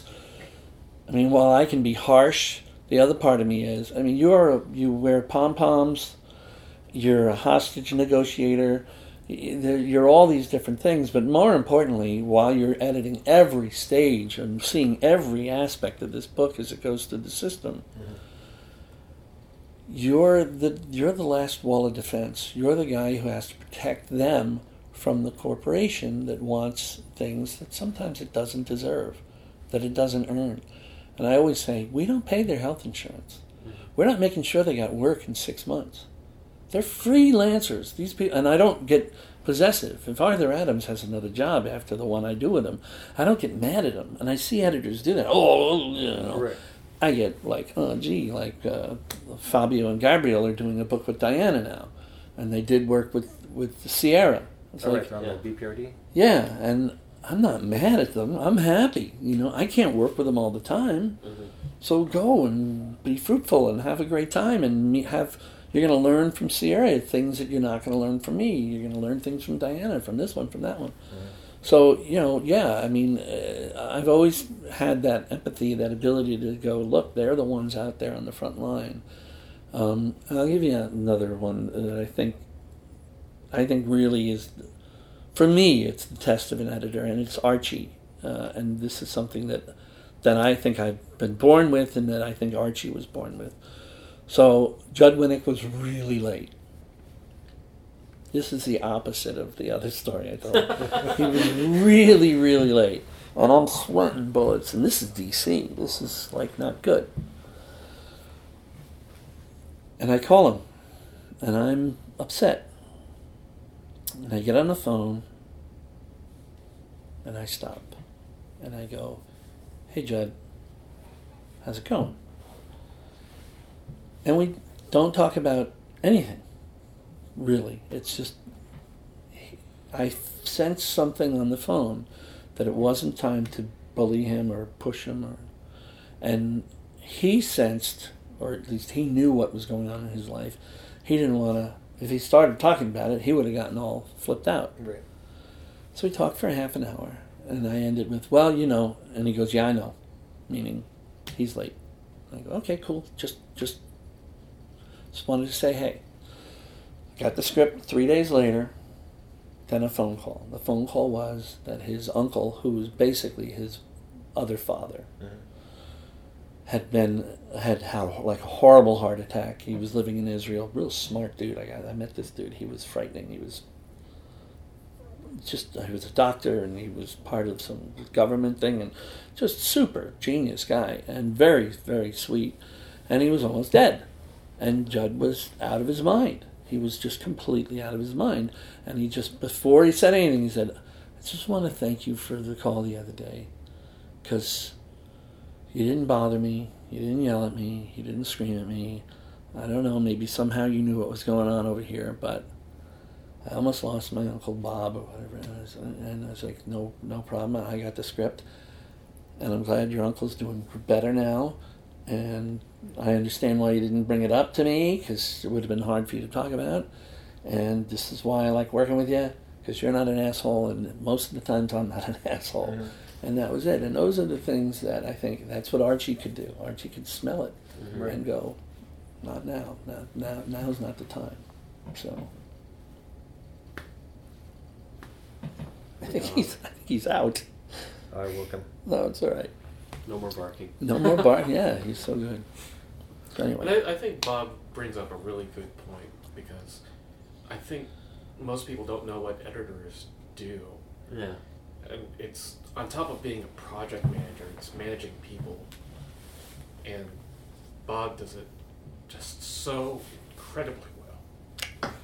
Thank you. It's very sweet. I know when to yell. I know when to yell and just go, fuck, I can't do this anymore.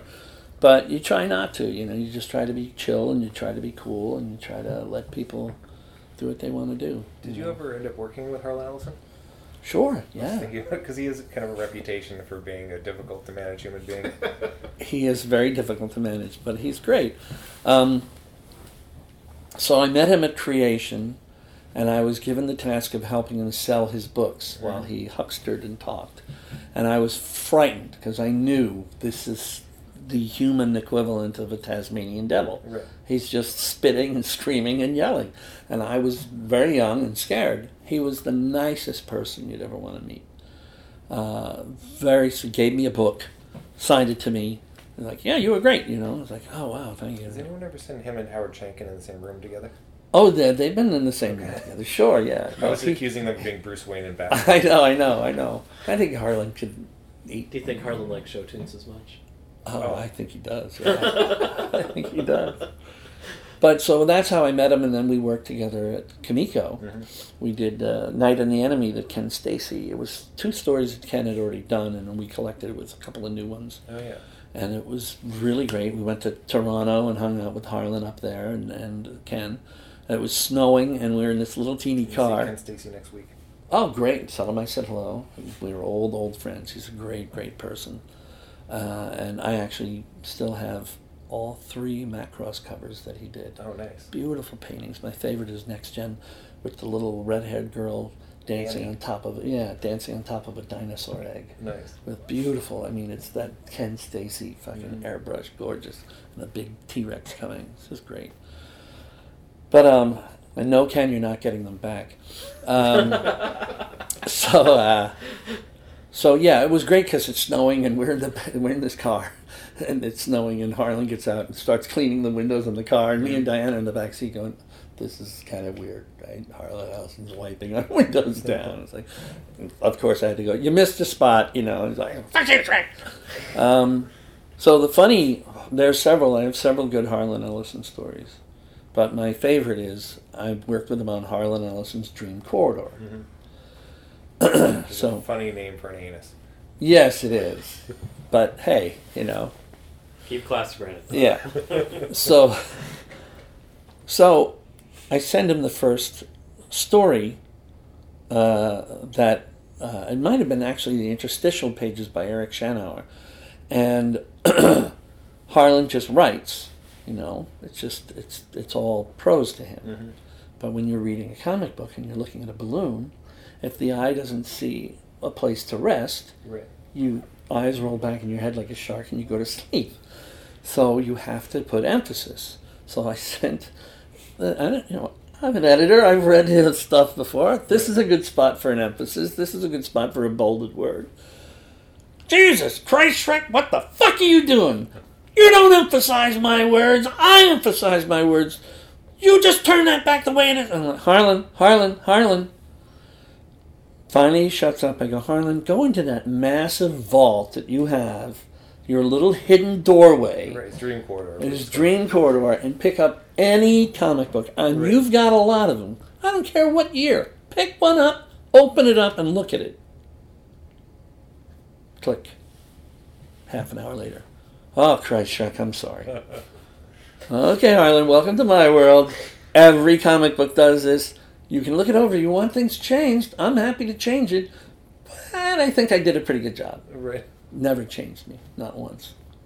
So that was, that was one of the great moments of him just completely walking into a wall and like readjusting his nose.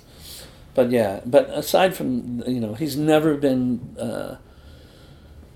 mean-spirited to me. He's always been, at times he's difficult, but he's usually right. And when he isn't right, he apologizes. Right. He's not a big baby. He's a full-grown man, and he takes it when he's wrong. He's like, wow, shit, I'm sorry. Okay. But he doesn't say I'm sorry a lot, because Right, he's right. usually right. Yeah, I'm wondering how much does a creative ego ever turn you off from working with someone? Sure. Yeah. Yeah, there's no love lost between me and John Byrne. Right. I was his editor, but he didn't want our names on his books Right. as editors. It's like, okay, so why don't you just call me your chambermaid? I come in and I pour out your chamber pot. I mean, what is that? He didn't want Barbara Kiesel to have an editor credit. Yeah. What kind of hubris, kind of rude, stupid Right. thing is that? Actually, part of the legend thing was he told me one thing, and when it came down to it, told the legend guys something else, and I just called him out on it. I was like, no, that's not what he said. This is what he said. Oh, Shrek. I was like, I don't care whether you got it told Richardson. I don't care whether you lose him. The truth is the truth. This is what he said. Right. This is it.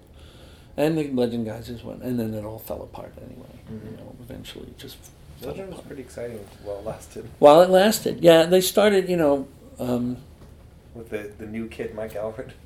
Mike Allred, yeah, that began and started to fade after Mike came on. Oh, poor kid. The poor guy. It lasted a while. I think he's done okay though. He's done great. It's amazing in his career. We actually turned down his first book at Kimiko. It's called Dead Air, and we knew the punchline on page 2. It's like, yeah, they're all dead. It's like, why am I going to read this? I don't want to read. Cover. Yeah, it's dead. It's boring. And then it came out later on, but it was, yeah. Did Renegade do it? I can't remember who did it. But yeah, Mike is another one that's just, it's like Pope and several others, or Walt Simonson. I mean, I could go on. Most of the people I've worked with come from a really positive well. They really don't, I mean, with all the Frank's, anger in his books, he's a very positive guy. He was always very sweet and giddy about comics and giddy about creating, I read an interview with him the other day, like a recent short interview where he says he won't read any criticisms of his work because it would hurt him, which really kind of shocked and surprised me, because when you put such harsh work out there, Yeah. There's going to be. there's gonna be Yeah. Yeah, well, I don't think it's a jump in logic to see that the reaction to the Spirit wasn't what he had hoped for. Mhm. And, yeah, some people just, I think it was a function of being younger. He could deal with it more. I think he heard, how can you not hear it? yeah. It's a tsunami of sound that's coming at you, either positive or negative. But I think he doesn't seek it out as much as he used to. Right.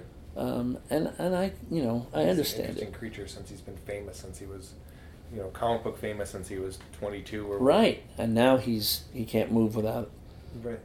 security and an entourage.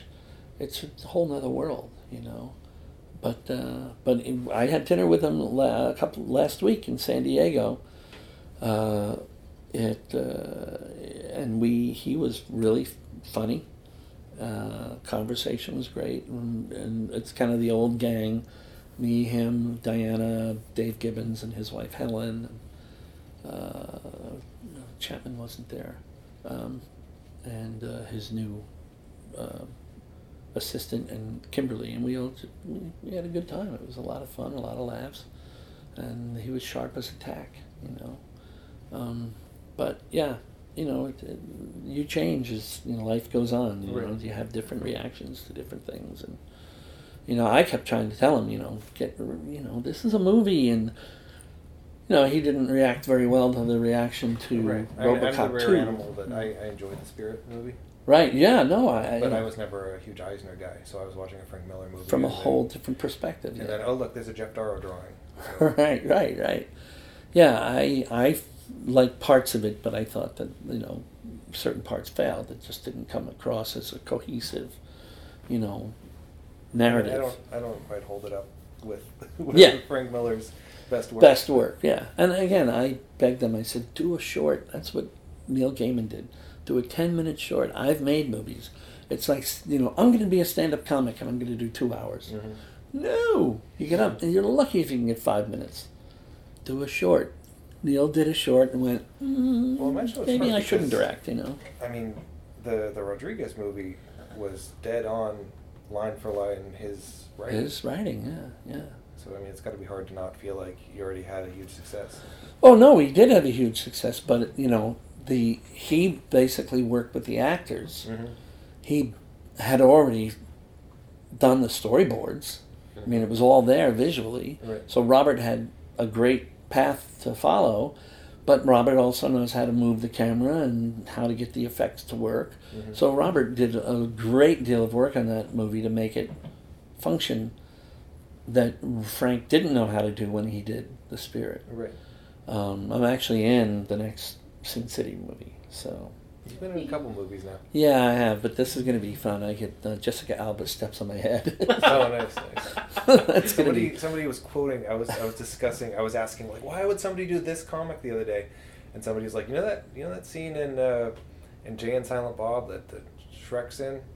And I was like, yeah. And he was like, where the Gus Van Sant is not even looking, he's just counting his money. That's your answer right there. That's why they took the job. Exactly. Sometimes it's just the money. Thank you very much. Yeah. I kind of want to. This easily segues to Holy Terror. Speaking of kind of controversy and slightly, because it's a difficult book. Mm-hmm. Politically, it's a difficult book, and that was originally going to be it. It was called Holy Terror, Batman. It's like Robin would say on the old TV show. Yeah, and Paul Levitz was 100% for it. And how was that initially pitched? Because I had a very clear idea of what it was, and I don't know how accurate it is. It was pitched face-to-face with Paul, myself, and Frank. And basically it was Frank saying, I want to do a story based in a fictional New York where we take out the cell. We go after Al-Qaeda. Batman takes out Al-Qaeda. Not all of Islam and not every Muslim on earth. It was Al-Qaeda, the people who were trying to destroy this country and wanted to kill 3,000 people and close to, and did it. So, and Frank purposefully made it left it to artistic interpretation. You mean the pitch? No, he was very clear about the pitch, but when he did the book, you have to remember the book almost took 10 years to finish. Right. He was continuing to work at DC because that's how he started again with me. Mm-hmm. And then once I left, he was like, he waited a long while and went, Shrek, I shave off the ears. It's the same story. I don't need Batman. And I'd rather do it with you because we started it. And now this whole legendary thing is happening. So let's go. It's up to you, Frank. Twist my arm. It did huge. It did giant numbers. Some of his tweets later on didn't help. And kind of, I think, colored more than it should have what the intent of the book was. Right, because my impression early on was that was him doing a modern version of the World War II kind of Absolutely, yeah. which has some certainly problematic elements when you're going against the Yellow Terror or whatever. Well, yeah, sure. But, history hasn't really made people begin to think that Hitler was a good guy, right? Right. It was kind of good that we got rid of Hitler, right? Maybe Yeah, not. I don't know. White people talking about white people is a different animal. That's true, but what do you do? I mean, there was a bad guy that said all sorts of horrible racial things who was Irish in that story. Right. Because there are people that say those things. Mm-hmm. Our possible presidential candidate chose his words nicely, but we know what he was talking about. Right. This whole thing with Obama is because he's a black man. I'm sorry. He can't say it. Right. But I'm not stupid. Let's impeach him. Why? Because he's black. Period. Right. Beginning and end. And they're losing their rattle. These white men are losing their rattle, and they're scared shitless. Bring us your week. That's enough. We've had enough. So, Frank, what was he supposed to do? Call them Martians? Or, no, this was his World War II. You're right, his World War II comic, where it's a patriotic revenge. We're going to put you in your place.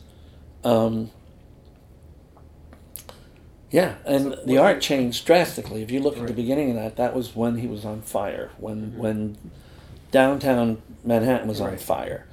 And then it sat, and then he becomes kind of this Mobius, very thin-lined thing as you go future into the rest of the book. Right.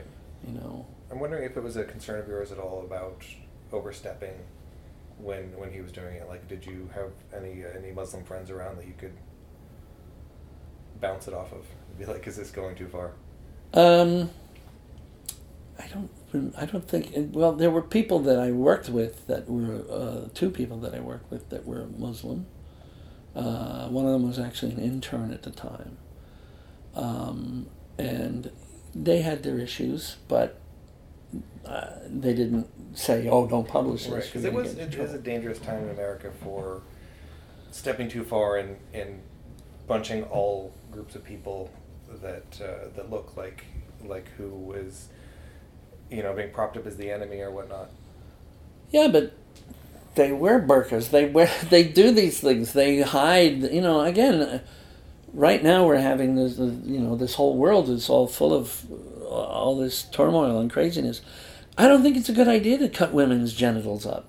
Don't think it's a good idea. Right. Sorry. Now, if they're coming at me with a nuclear weapon, do I just let them kill me? I don't know. That's a bigger question I can't answer. But that was Frank's reaction was, holy shit.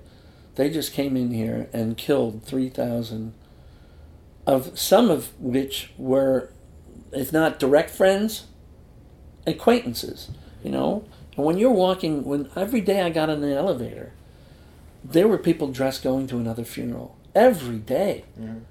It was horrible. And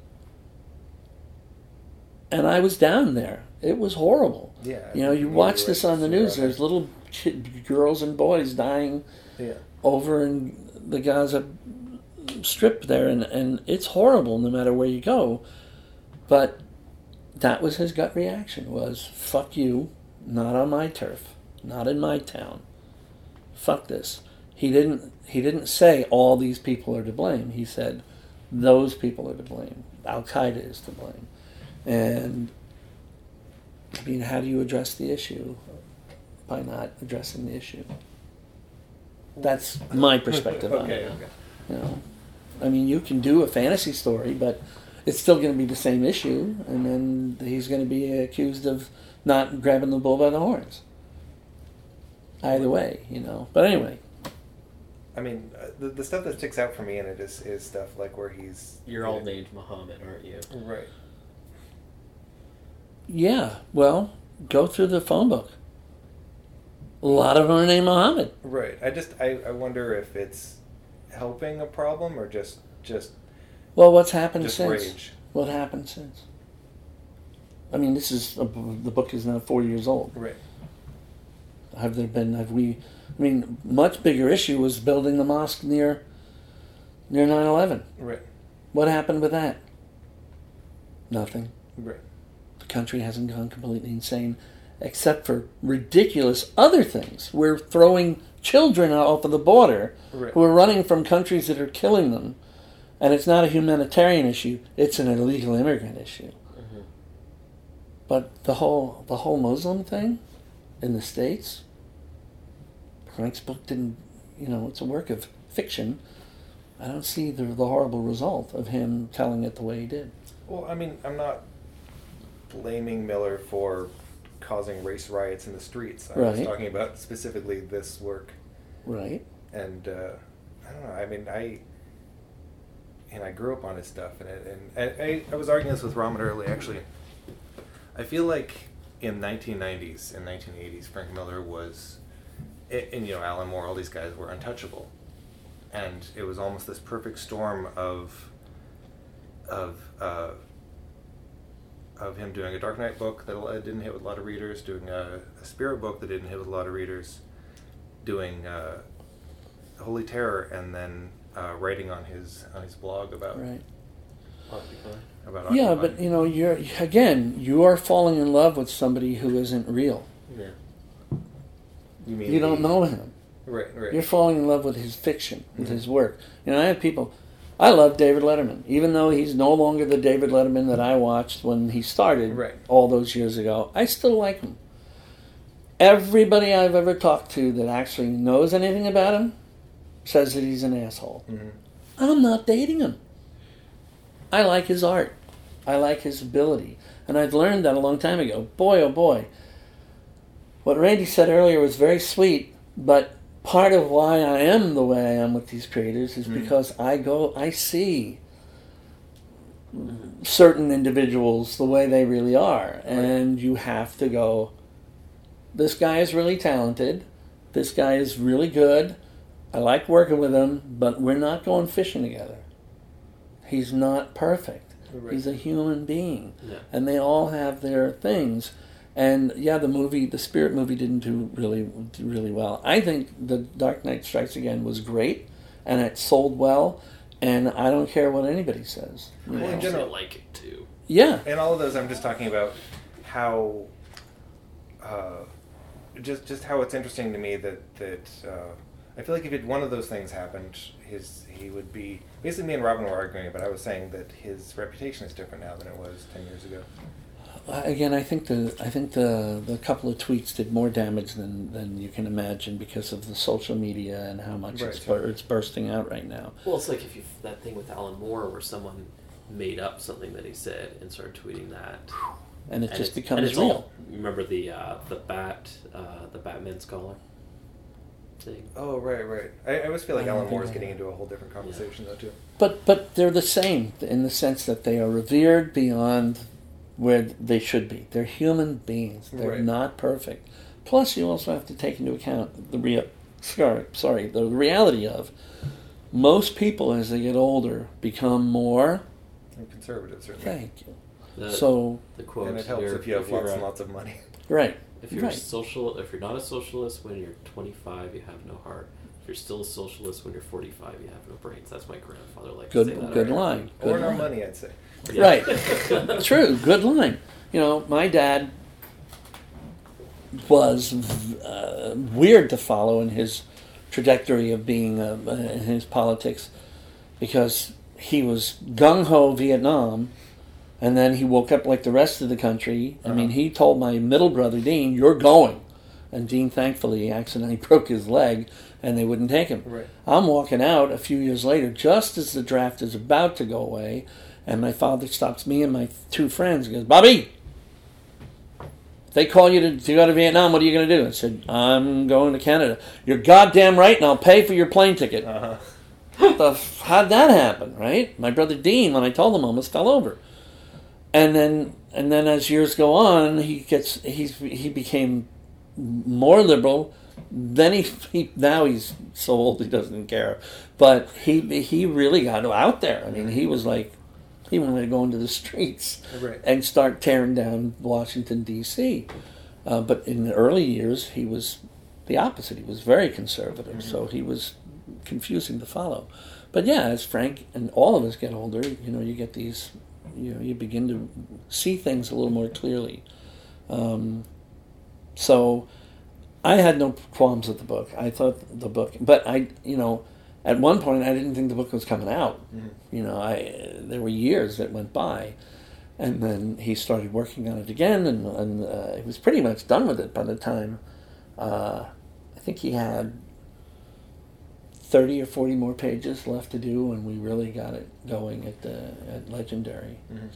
And again, it sold over $2 million put $2 million in the coffers of the retailers who, the fans, some of them didn't like it, some of them did. And again, he has different goals, and this was personal. Right. Do you feel at all politically? I was thinking, like, do you think Miller would describe himself as libertarian? I think so. I think he would. I feel like Pope falls into that a little bit too. Oh, absolutely. Well, I've talked. Paul. He's gone on record. If you at all, generally, do you feel like the creators you've gotten close to that you're politically aligned with them at all? No. Some yes, some no. Right. Many issues, Frank and I completely disagree. Right. Absolutely. And, he'll sit there and say some stuff, and then I'll go, well, blah, blah, blah, blah, blah. And then we go, okay, next subject, because we just don't agree on a lot of things. I did always assume that you were an influence on, specifically I was thinking of the gay characters in is it the final Sin City he did? With the kind of military commander in...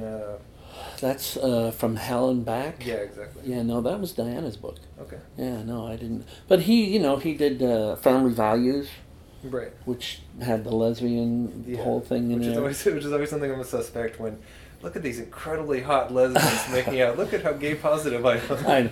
It helps when you can masturbate to it yourself. I know, but he was early on. I mean, you got to remember, when he came to New York, I mean, he was surrounded by gay people where he was living. So it wasn't like he wasn't a Johnny-come-lately, no joke, no pun intended.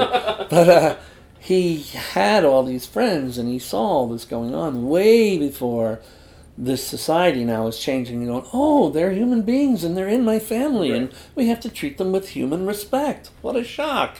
I will never get it through my head how anybody can make the jump of your color is different than mine, so I may treat you horribly. I don't get it. Arms, legs, we all take a crap, we all do this, we all eat, we all see. You're inferior. What? And these barriers, I mean, right now in terms of the sexuality situation, you've got the lowest people on the rung are transgender people right now who are suddenly, finally being treated a little more humanely. Right. It's like, why these things are it's interesting hard to get our head around. Comic books is always, I mean, it certainly has a reputation of being kind of boys club, homophobic and everything. Absolutely. But it also, the reality is how many people that come into it that are indoor kids, and a lot of that is people whose sexuality is part of their, like, lack of interest in, or just maybe not something that makes it harder for them to go out. Like, there's a lot of transgender cartoonists. Yes. And part of that, I think, is you're going to want to sit at home and draw when you go outside and being awkward and horrible to interact with other human beings that aren't treating you right. Well, actually, to that point, I can't tell you how many writers and artists in this field that I have met that early in their life had something that kept them home, that kept them inside, that either physically debilitated them or emotionally debilitated them, where they said, I'm just going to sit here and draw, or I'm just going to sit here and write, because I don't want to go out amongst the insane fray. And as a result of that, solitude, they hone their skills, and the next thing you know, and then we wonder why they don't act very well, and they get out and go to the con and go, oh. And it's like, it's because they spent 30 years in a room. I can't tell you how many people. We will fly Frank Miller to Antarctica. and we will pay for his room, and we will pay for his flight, and we will. Frank can fly himself to Antarctica, Right. and if you've noticed, he'd rather sit in a room and draw. And he's only done a few trips away from here because he doesn't. That's not Well, where his mind is. You know? Alan Moore is the exact same way. Yeah, It's like, why would I want to go to America? I've got everything I need in Northampton. exactly. They're insular people, and that's what makes them so great. Is because they're chasing all the bugs in their head Right. and trying to work all this shit out. You know. And you're very similar in the way that you would prefer not to have to go and travel at all. Everyone Even who though makes I'd make comics you- wants to sit at home and make comics. Yeah. It's not, Well, what does Neil Adams say? It's like it's the The world's cra- expanding. Oh, don't I don't worry- kickstart me. Yeah, I worry about guys like Pope too, because he set himself up as a rock star, and I think very effectively. And then they expect him to go outside, and I'm like, do they know he draws comics? But he actually has been good. I know he getting takes his out shirt there. off, and Yeah, I know. Yeah, I See saw the that. recent photo? Oh yeah, I did. I know all those guys. They're great guys. Yeah, no, I said I sent him an email. I said, "You are so lucky I wasn't there."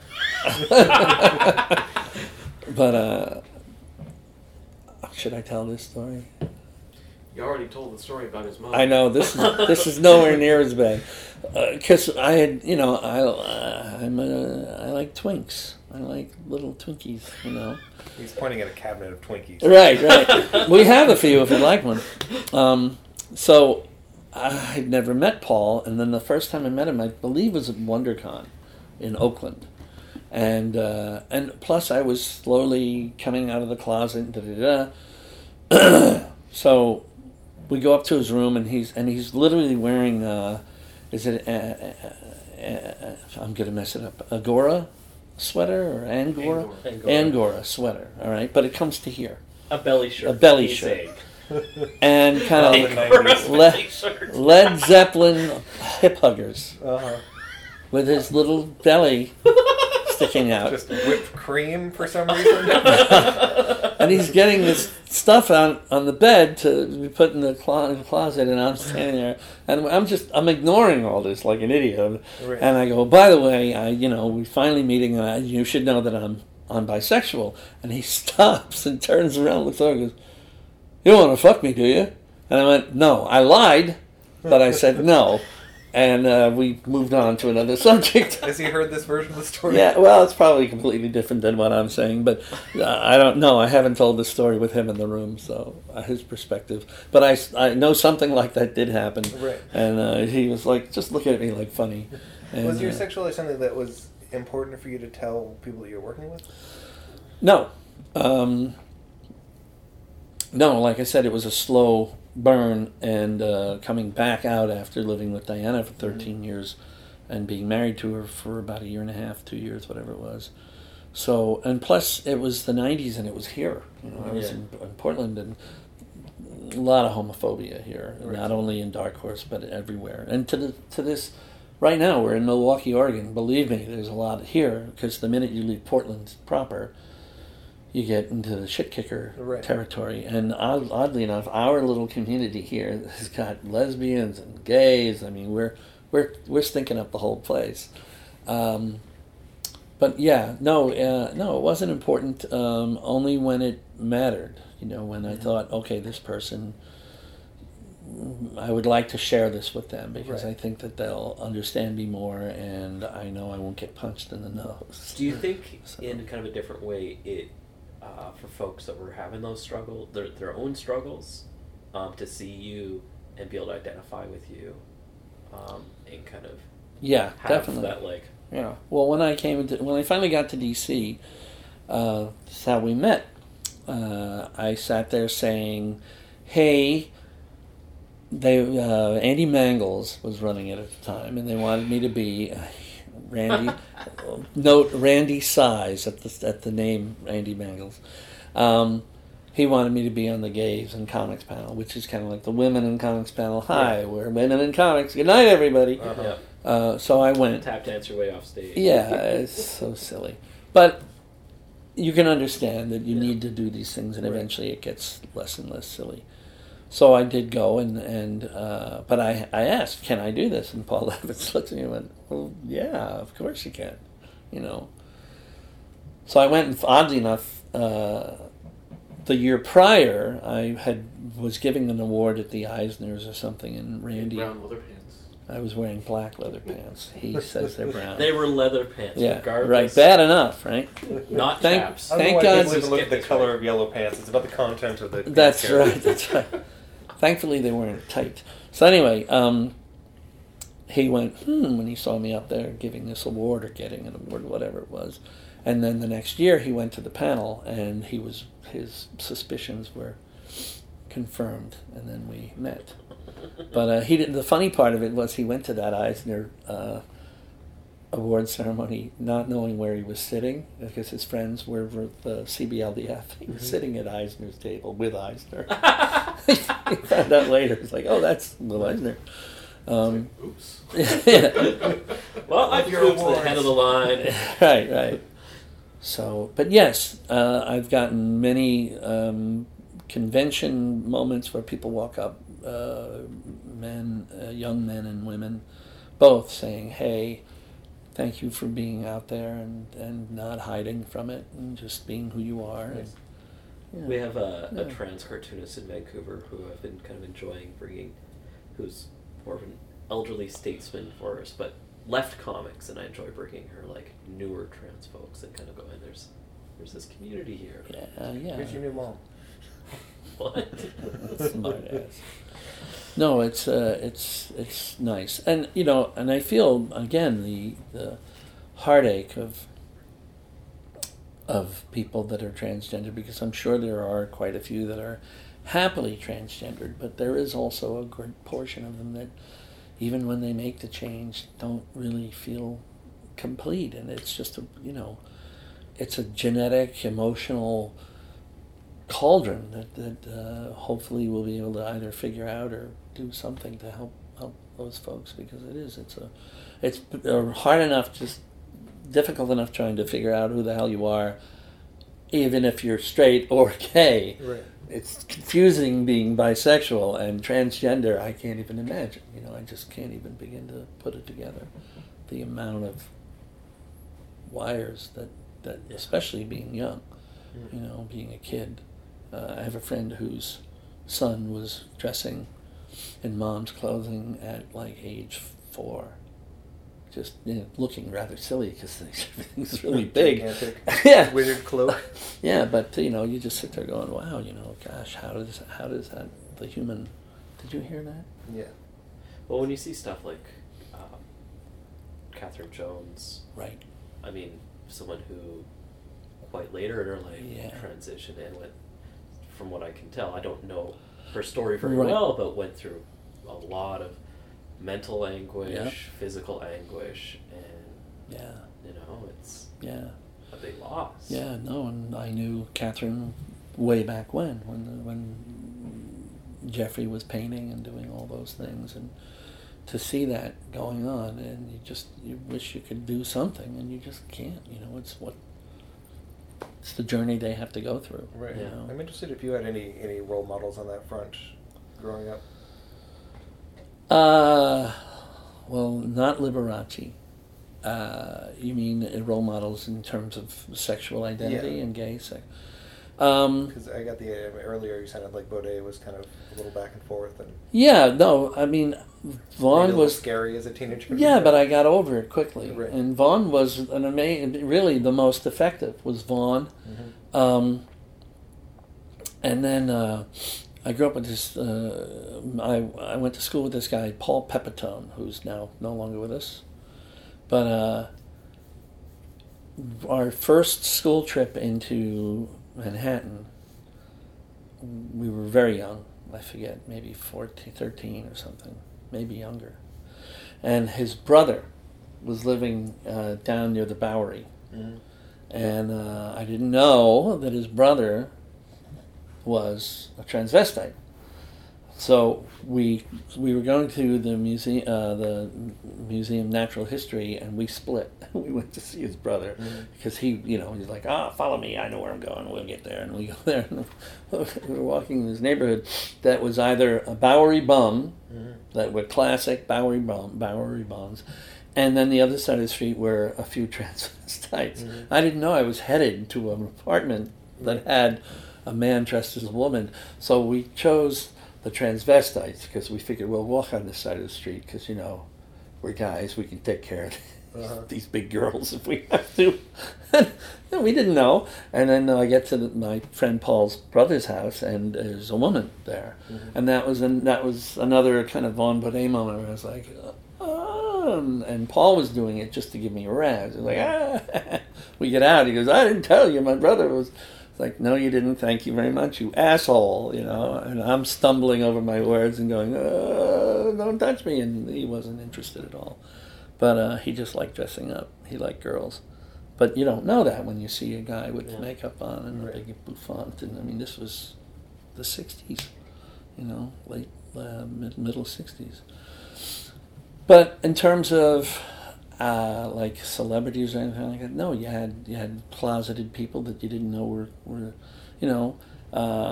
I liked Paul Lynde because he was funny, but I liked Jonathan Winters because he was funny. Right.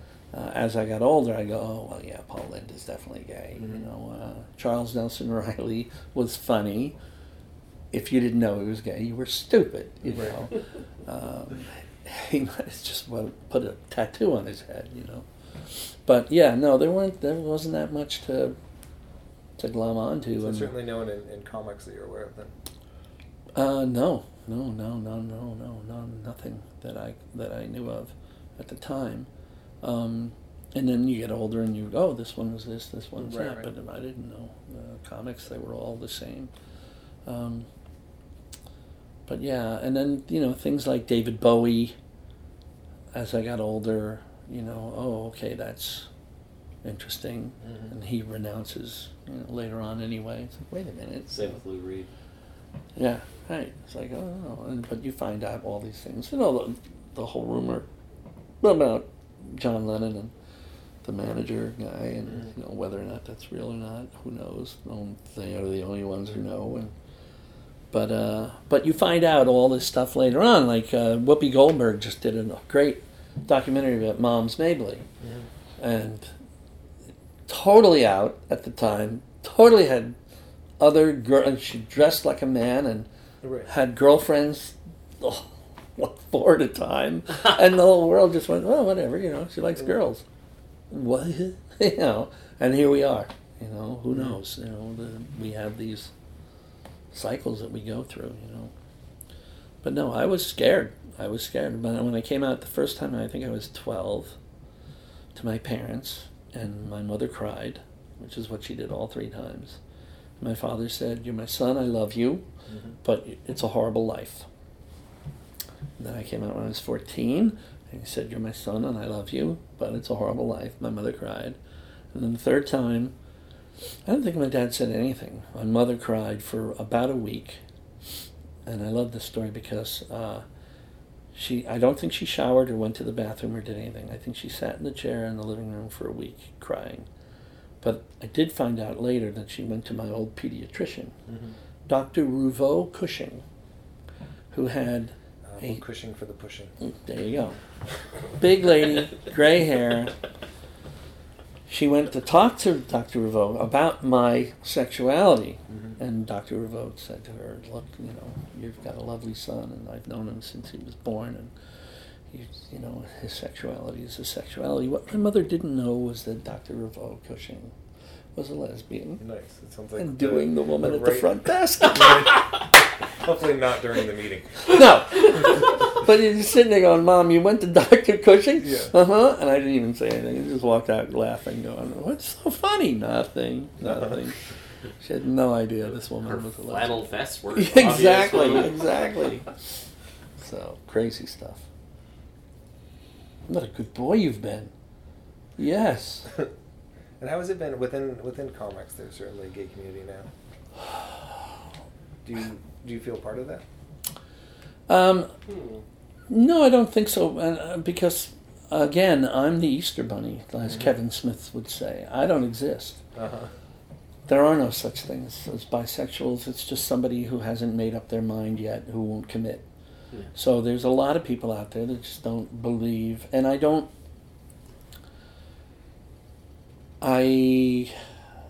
fit into those easy categories. Right. I am not as flamboyant as some, I guess. I think I'm flamboyant enough, but I'm not as flamboyant as some. I always say, when we had the house in Jersey, I say we have a half a man cave, because he's totally gay and I'm only half a man. I just don't fit into those categories. I think I get along fine. I do the Prism thing. I go to their booth every year, and they're all lovely, and we all hug and kiss and say hello. But I kind of swim on Earth, and that's it. And we have gay friends and neighbors. I had more actual interaction in Jersey. But Randy and I are, again, the older you get, the less. The more of your own life that you have, and the less you're out doing crazy stuff. Right, certainly. And I'm not, I'm going to be 60. And, in the comics community, it's like, oh, there goes the old hobbling old man. Yeah, okay, let him tell you a story, buy him a drink, and get him back to bed.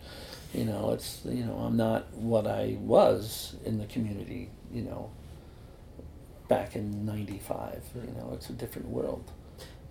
Is that a conscious choice for yourself, going to something like Legendary and not being a big powerhouse publisher, and just not having to, you can just kind of focus on the work you're focusing on? Legendary was a complete and utter accident. Frank Miller called me up and said, hey, while I was at IDW, hey, would you want to come do this? This guy, Thomas Tull, wants to start a comic book company. And I told him there's only one person that can put it together, and you're the one. So, boom, I met with Thomas in October, I guess 4 years ago, whatever it is now. And we hit it off, and it all worked out. But yeah, it works out great, because I told him I'd never moved to Burbank, so here I am. So it works out nice, and I get to do, we're just now, I was promised 3 years, but it took 4.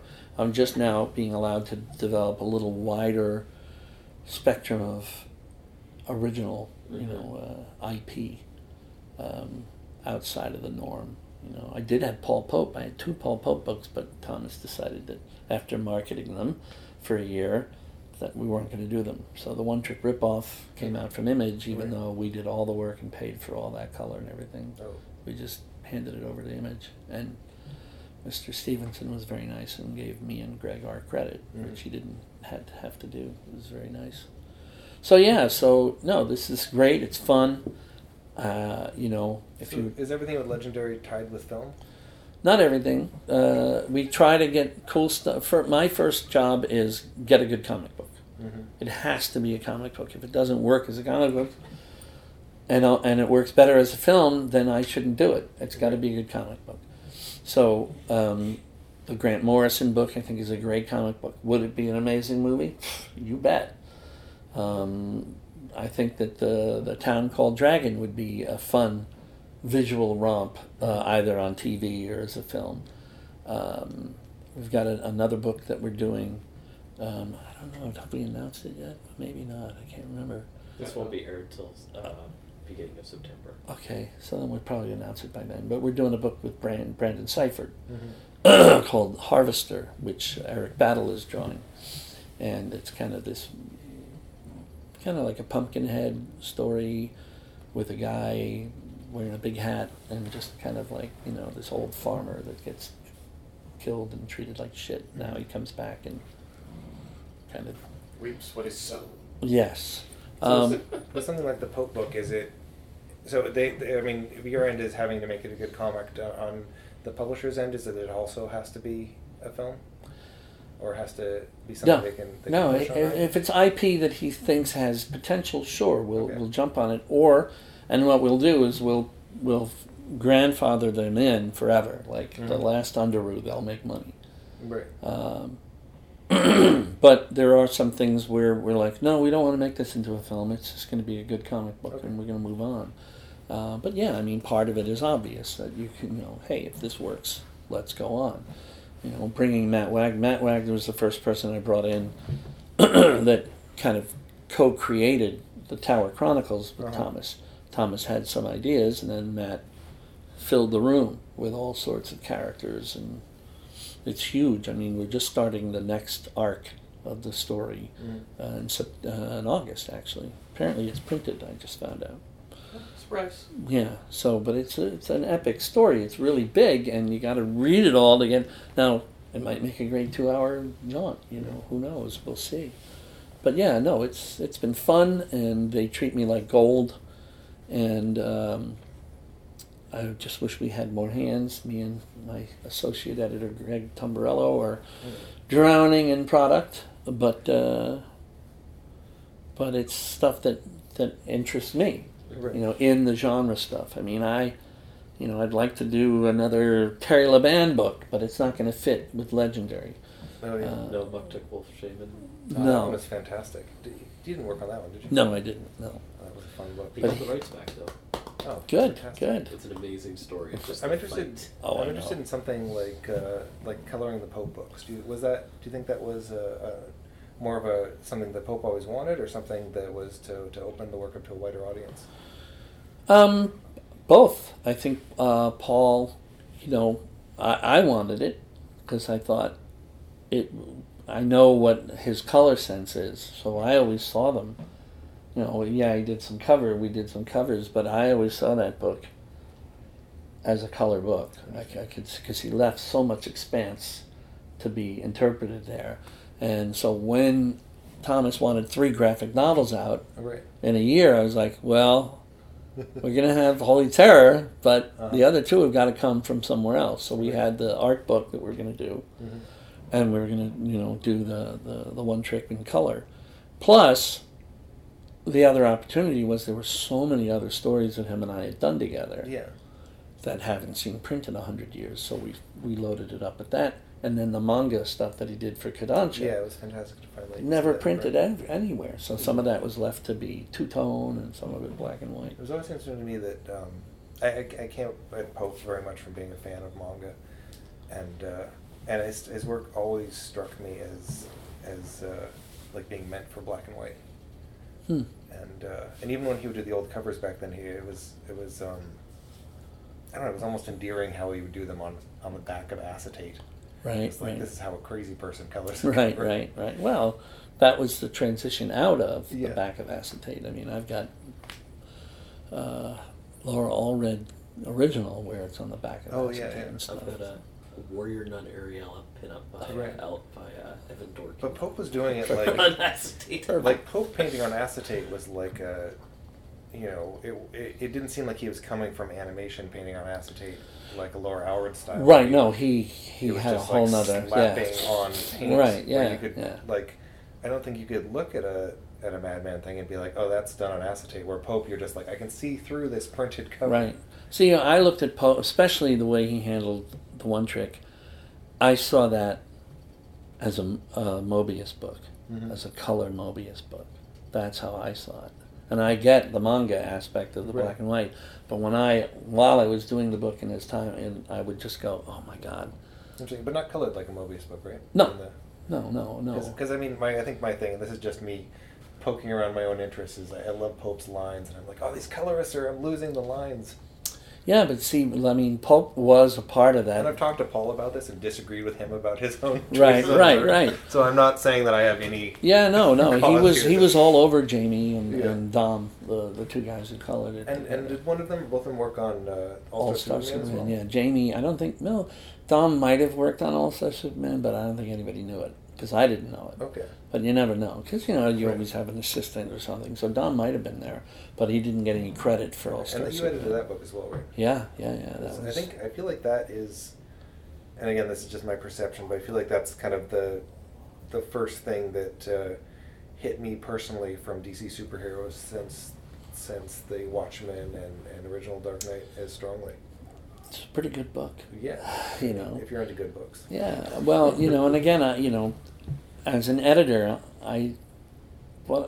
Grant, what you know about Superman? I mean, please, what am I doing? Am I sitting there holding his hand? There's a certain amount of cult of misinformation, I think, that especially came out of DC, where these certain editors were these magicians that made these creative people. And it's like, well, give me a fucking break, you know? I mean, I'm not calling up Frank Miller and Grant Morrison and berating them or saying, oh, you're missing something here. Right. No, me and my assistant on that book, the hardest job we had was getting Frank Quietly or Vin Deegan paid. That was the hardest thing. Right. We couldn't get him paid. Was that an easy book just to get through then? There wasn't any... Absolutely. It was a joy, and it was just, all you did was send an email or get on the phone and go, oh my God. Mm-hmm. You know, you read the script and you melt, your head melts and go, oh, you know, just that first page, the entire origin of Superman in 4 panels. Right. It's just like, okay, how do we go from here? You know, and I just talked to Grant last week about his really wonderful moment with the punk gay person getting ready to jump and Superman coming and going, hey, you know, the amount of mail, I mean, he's like, Bob, it'll make you cry. You know, just one page affected so many people, and it's like, yeah, I mean, it's a lot of power. And I imagine it was hard for them to follow, or Morrison especially, to follow up with his Batman after that, because it seemed like he was trying to do, now let's do a monthly starting with the same team. Right. And, you know, personally, I was expecting, like, all right, let's see him do it with Batman now, and that wasn't their plan. No, and Vin couldn't hold it together, right. You know, just, I mean... Well, I'm always surprised by maybe the industry or readers thing with him. It's not like it's hard math to figure out how fast the guy is. Right. And so anybody ever complaining like, oh, this guy that's always put out 4 issues a year hasn't put out his 5th issue this year. I know him, and I love him. He's an amazing person, just amazing. But we do not get along when it comes to that. We are not going to ever agree. You know, it's like, well, you know, I'll get it done when I get it done.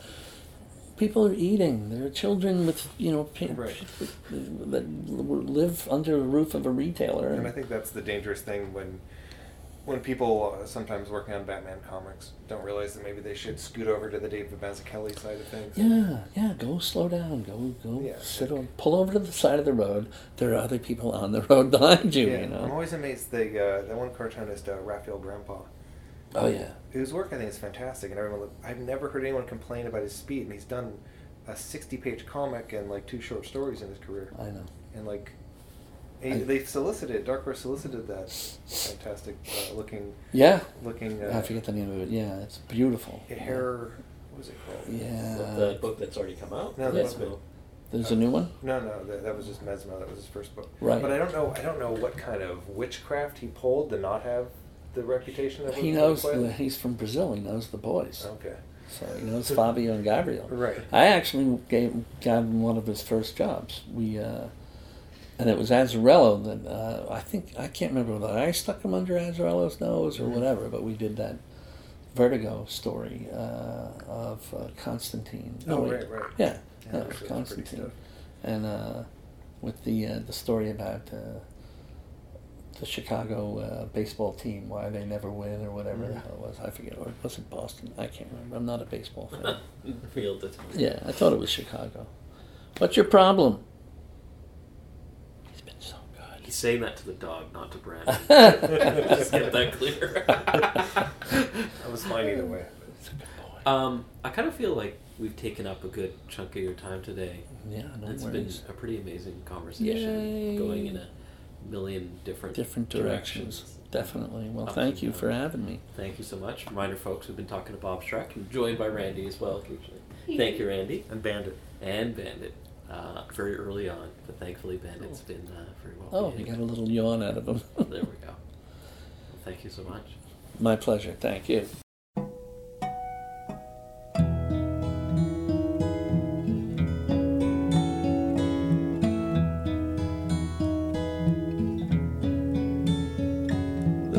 one tree in the garden, if you know just what I mean. And I hate to hurt your feelings, but it's not the way it seems, 'cause I miss her.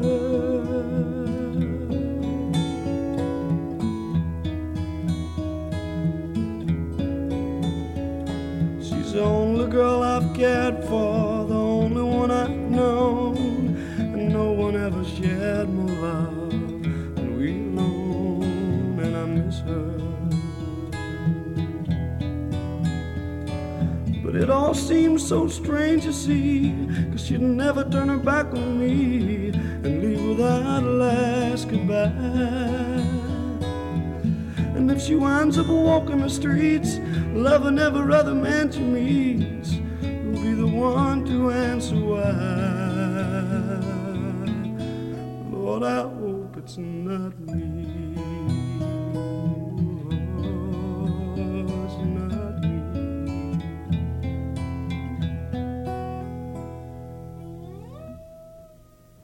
And if I never see her face again, I'll never hold her hand. And if she's in somebody's arms, I know I'll understand. But I miss that girl. Oh, Lord, I still miss that girl.